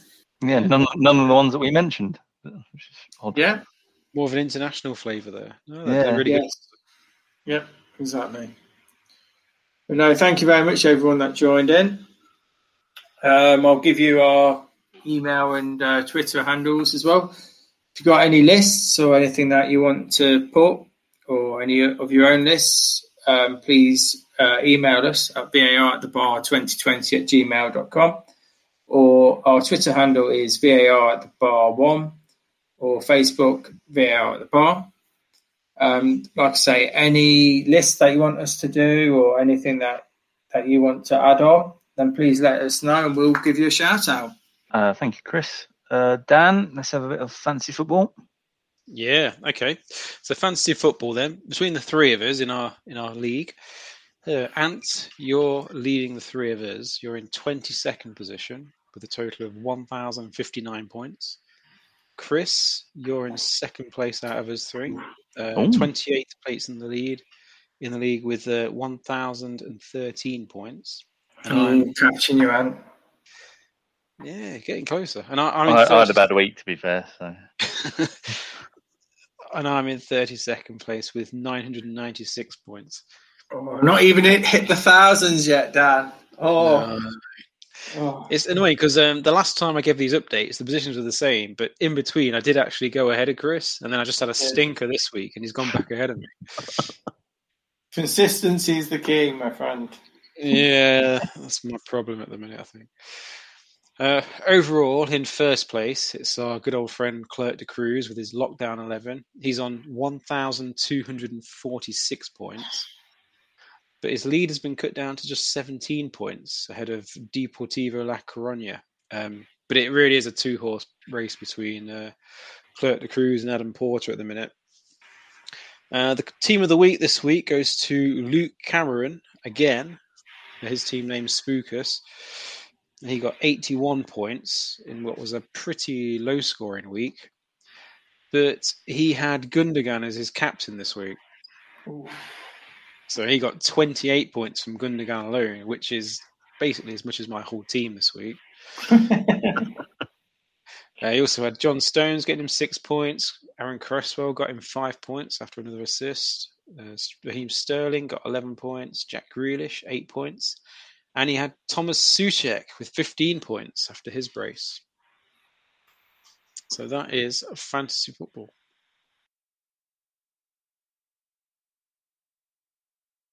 Ball comes in. Falls to De La Red. Puts the ball into the box. Baptista. Handball. And the referee points to the spot. I don't think you'll ever see a more blatant penalty.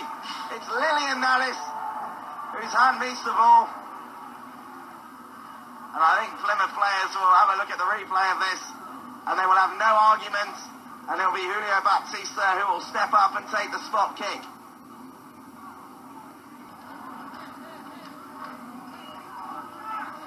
I believe it is Luke McCormick's actually stayed on for the second half. So he'll be trying to save this as Julio Baptista takes. And Julio Baptista puts it in the back of the net as Real Madrid take a 1-0 lead in this first pre-season friendly against Plymouth Argyle.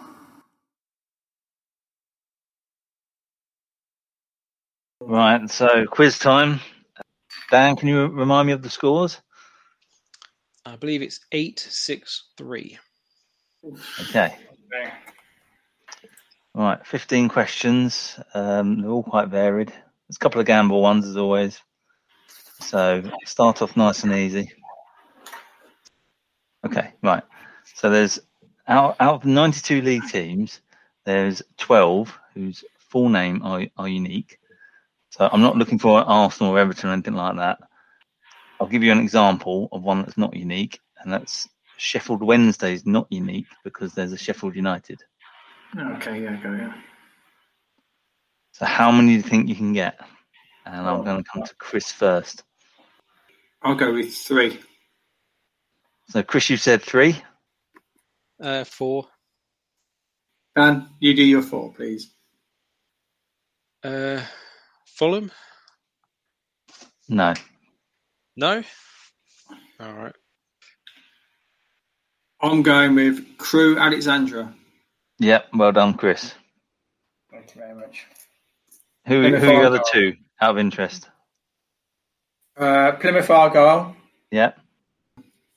No, I was going to say Nottingham Forest, but they got Forest Green, so no. Queen's Park Rangers. Yeah, that's another one. Really?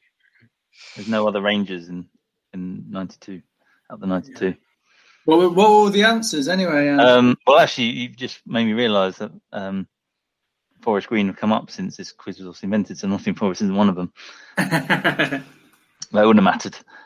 Port Vale, Crystal Palace, Crewe Alexandra, Aston Villa, Tottenham Hotspur, Plymouth Argyle, QPR, Preston North End, Leyton Orient, MK Dons, and Accrington Stanley. Oh, wow, Accrington Stanley, of course, yeah. Right then. Question number 2. Who played their first home league game at Anfield in 1888? Everton. Well done, Chris. You always start fast, though. I do. Okay, which team plays home matches at Roots Hall? Southend. Yeah. 2-1. Right.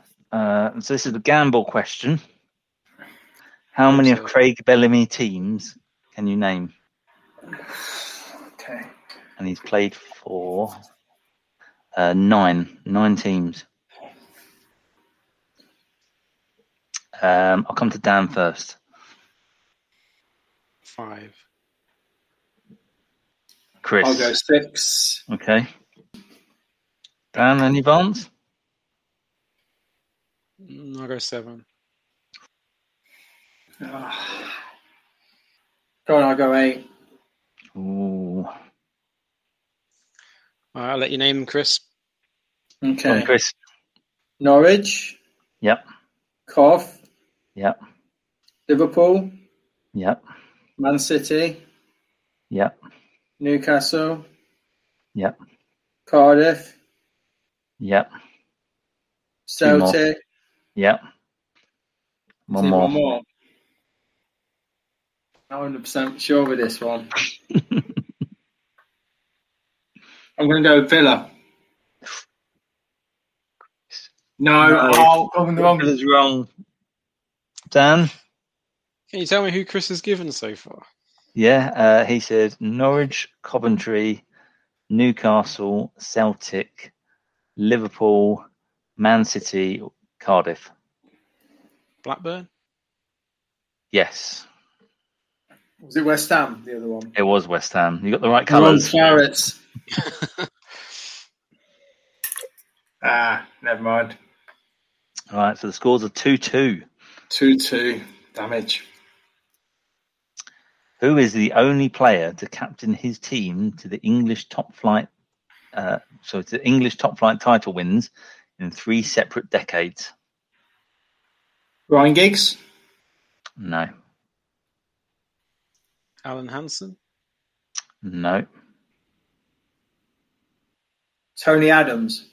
Well done, Chris. Right. This is a quick fire round. I've tweaked it a bit this week after the last fiasco we had. Basically, I want a yes or a no from both of you. Okay. And if you get the right answer, you get a point. And if you don't get a point. Okay. So do we go at the same time or just one at a time? Yeah. Perhaps if you can put a thumbs up or thumbs down so I can at least... Yeah, we'll do that. That's better, yeah. Right. Have the following player... Now listen carefully to this question. Have the following players ever got an FA Cup winners' medal? Wayne Rooney.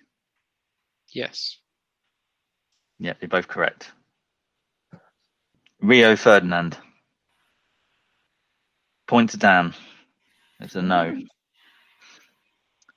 Marcel Desailly.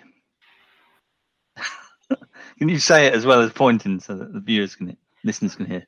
No. Yes. That's a point to Dan. So who said yes?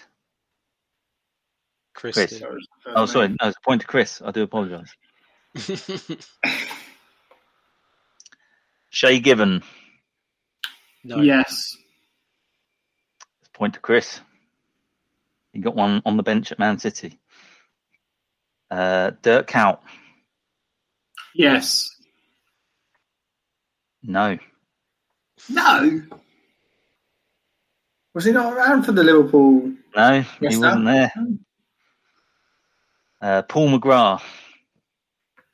No. No. Yes. David James. No. Yes. Point to Dan. Portsmouth. Oh, yeah. And finally, Jamie Redknapp. No. No. Correct. I thought that one would catch you out, actually. He didn't get a medal, but he did actually lift the trophy. Oh. He was captain, but he didn't play all season. Oh.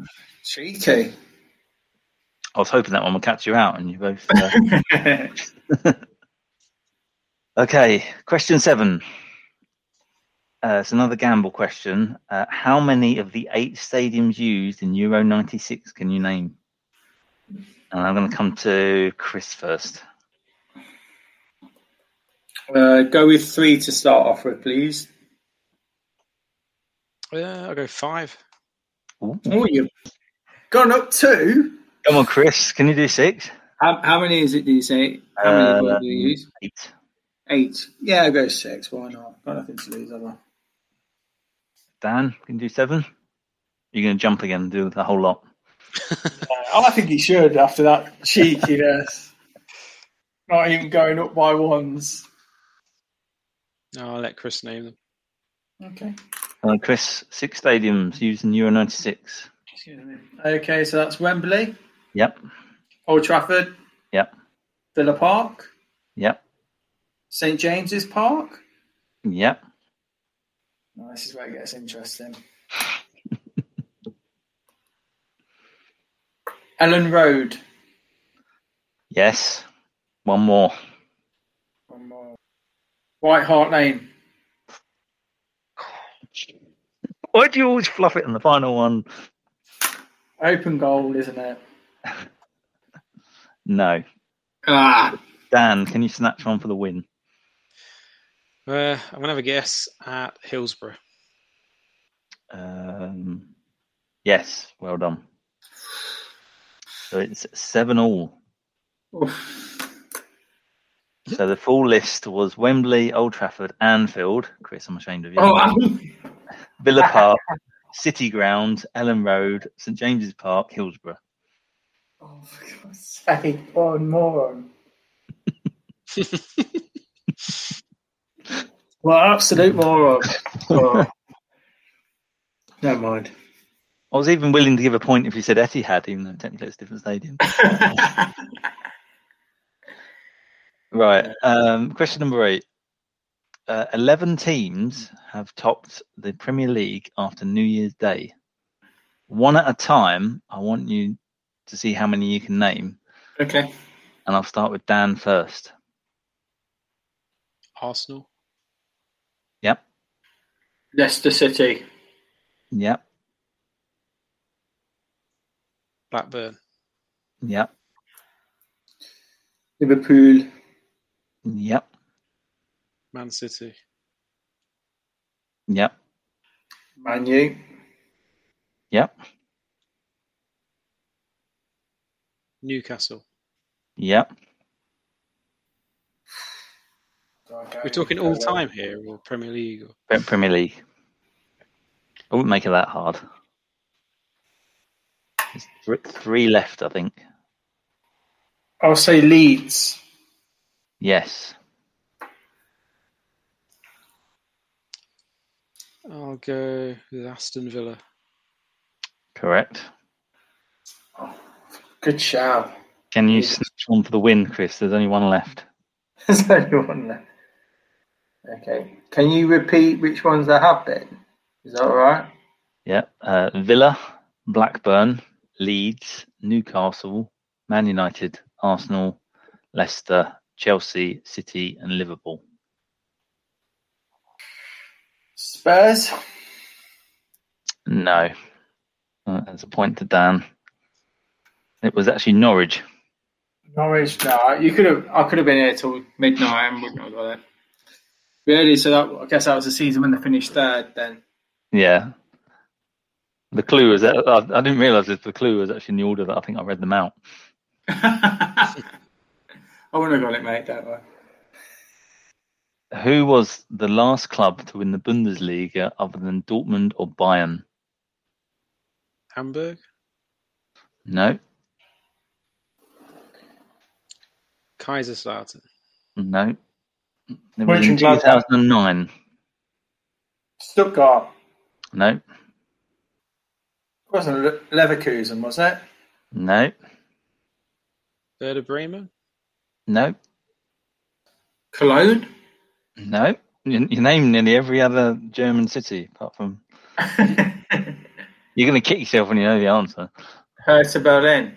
No. Schalke? No. Eintracht Frankfurt? No. I'll give you a clue. Go on. They were managed by an Englishman. At the time? I'm fairly sure they were, yeah. Wolfsburg? Well done. I don't think that was at the time. No, I don't think I was actually thinking about it. No, I don't think Steve McLaren won the Bundesliga. No. I knew they were managed by him. Yeah. I think he nearly got them relegated. Yeah, actually, I think you're right. He won the Dutch league, didn't he? With 20, wasn't it? Yeah. Okay. All right. Question number 10. So this is a list of teams. You need to tell me who the player is. North Ferriby United, Hull, Aberdeen, Oxford, Bradford, Middlesbrough, Sheffield Wednesday, Sheffield United, Bradford, Hull. Dean Windass. Well done, Dan. Gosh, He's doing Man City on you, Chris. He's coming back from the dead. I know. Does this all the time. It does my then. Okay, this one's the hardest one of tonight. I'd be surprised if either of you get this. What happened in English football in 1936 that hasn't happened since? Was the league title shared? No, it's a good guess. No. You're on the right lines with the league title. Did it go to a Welsh team? No. Was it null and void? No. It's got to do with kits. Ah, they had a third kit. No. They introduced away kits. No. Was it like the kits were the same and they couldn't play again because there was a matching? No. Think of teams that have ever won the top flight title and think of their kits. So they had a badge. They had stars on their shirts for how many times they'd won the league title. No. You're not a million miles away. They introduced sponsors. No, that's a good guess, but no. That was the first kit with their actual team badge on it? No. Think of think of styles of kit. Short sleeve shirts? No. First kit with a V-neck. Oh, you're dangerously close, but no. The collar? No, it's got nothing to do with the collar. Think patterns. I wasn't expecting either of you to get this. I just put it in on the off chance that someone you might know. I didn't know this until. No, I'm going to give up on that one. It was the last time a team with a striped home shirt were champions of England, and it's Sunderland.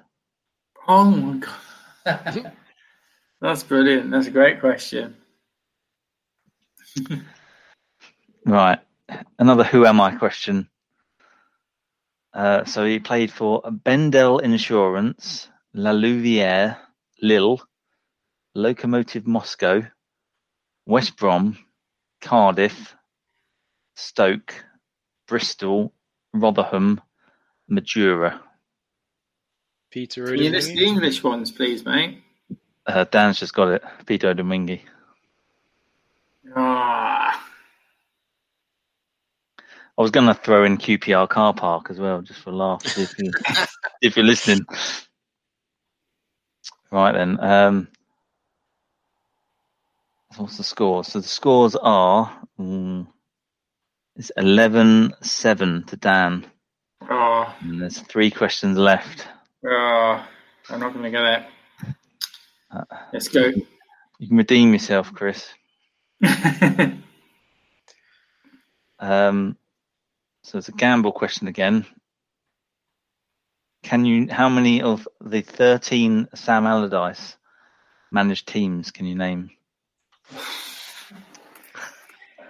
Jesus, okay. You have to write this down. Yeah, I'm going to write this down. Give us a sec. No worries. I'll come to Chris first when you're ready. Yeah, I'll say 4 to start off with. I'll go 6. Oh, he's jumped again. Chris? Go on, Dan. You haven't named any for a while, so go on. All right. Everton? Yep. West Brom? Yep. Newcastle? Yep. Bolton? Yep. West Ham? Yep. Blackpool? Correct. Well done. I wouldn't have got most of them, to be fair. Notts County as well. The full list is Limerick, Preston, Newcastle, Blackpool, Notts County, Bolton, Newcastle, Blackburn, West Ham, Sunderland, England, Crystal Palace, Everton, West Brom. It's been around a bit, hasn't he?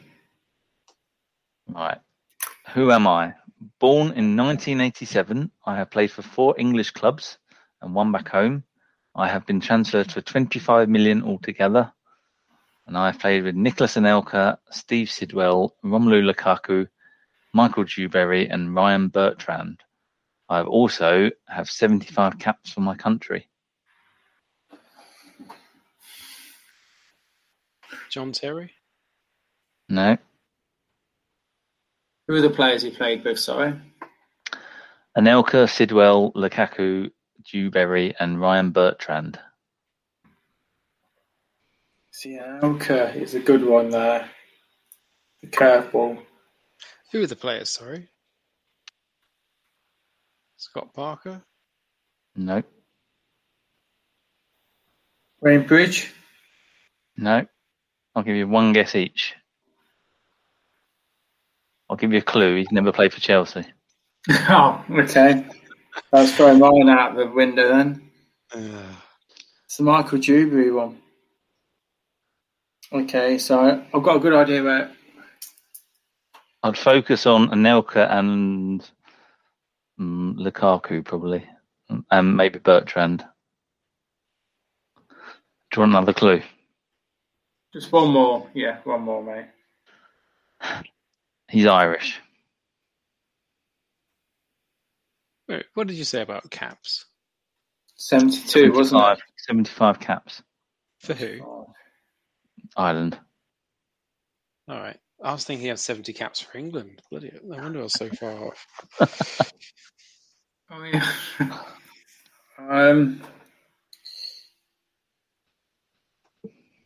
Gary Kelly.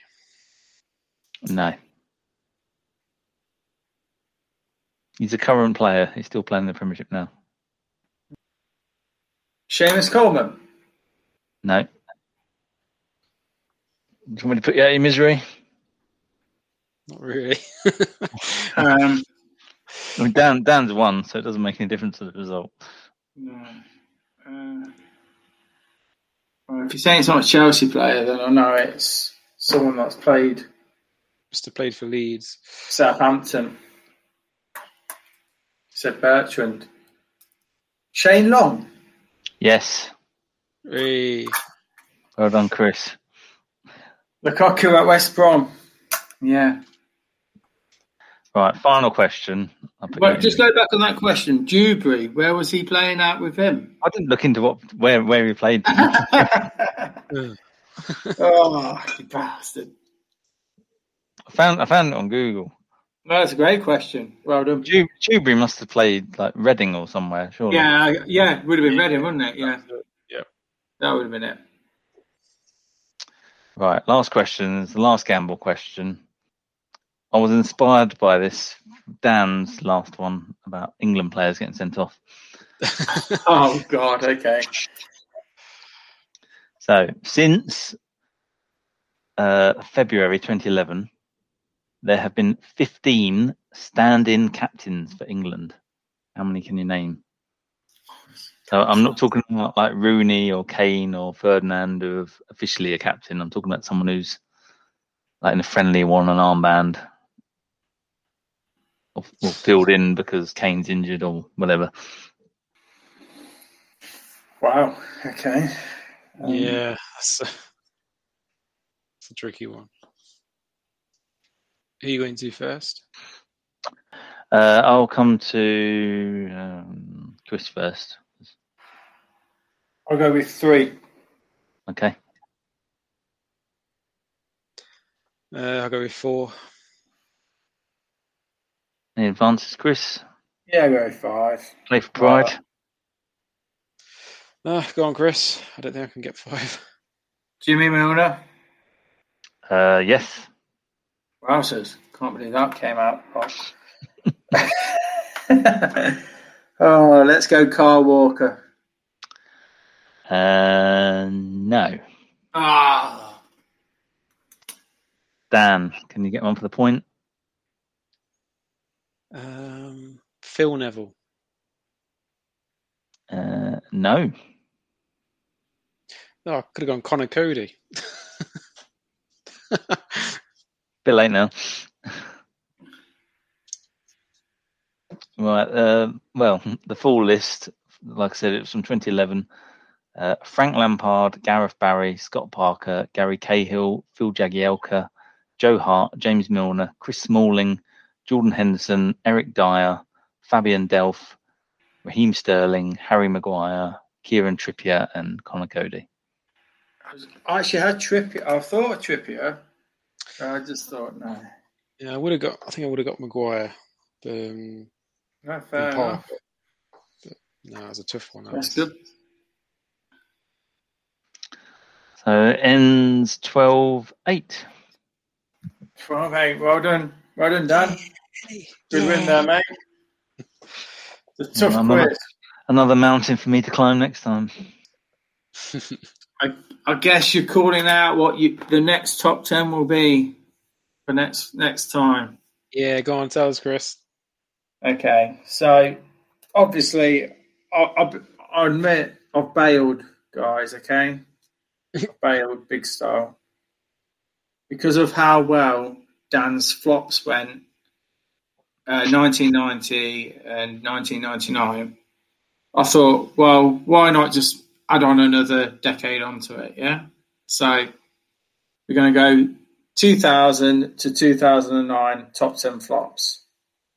You know, there's going to be more of a variation, and it's only going to get more and more varied as we go along. So I thought we might as well carry on that tat.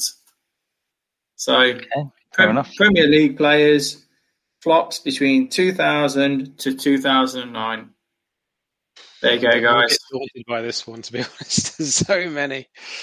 That's what I mean. There's so many. Right, see you in 3 weeks.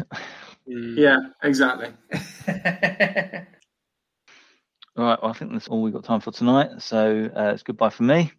Goodbye from me. Goodbye from me. See you next time.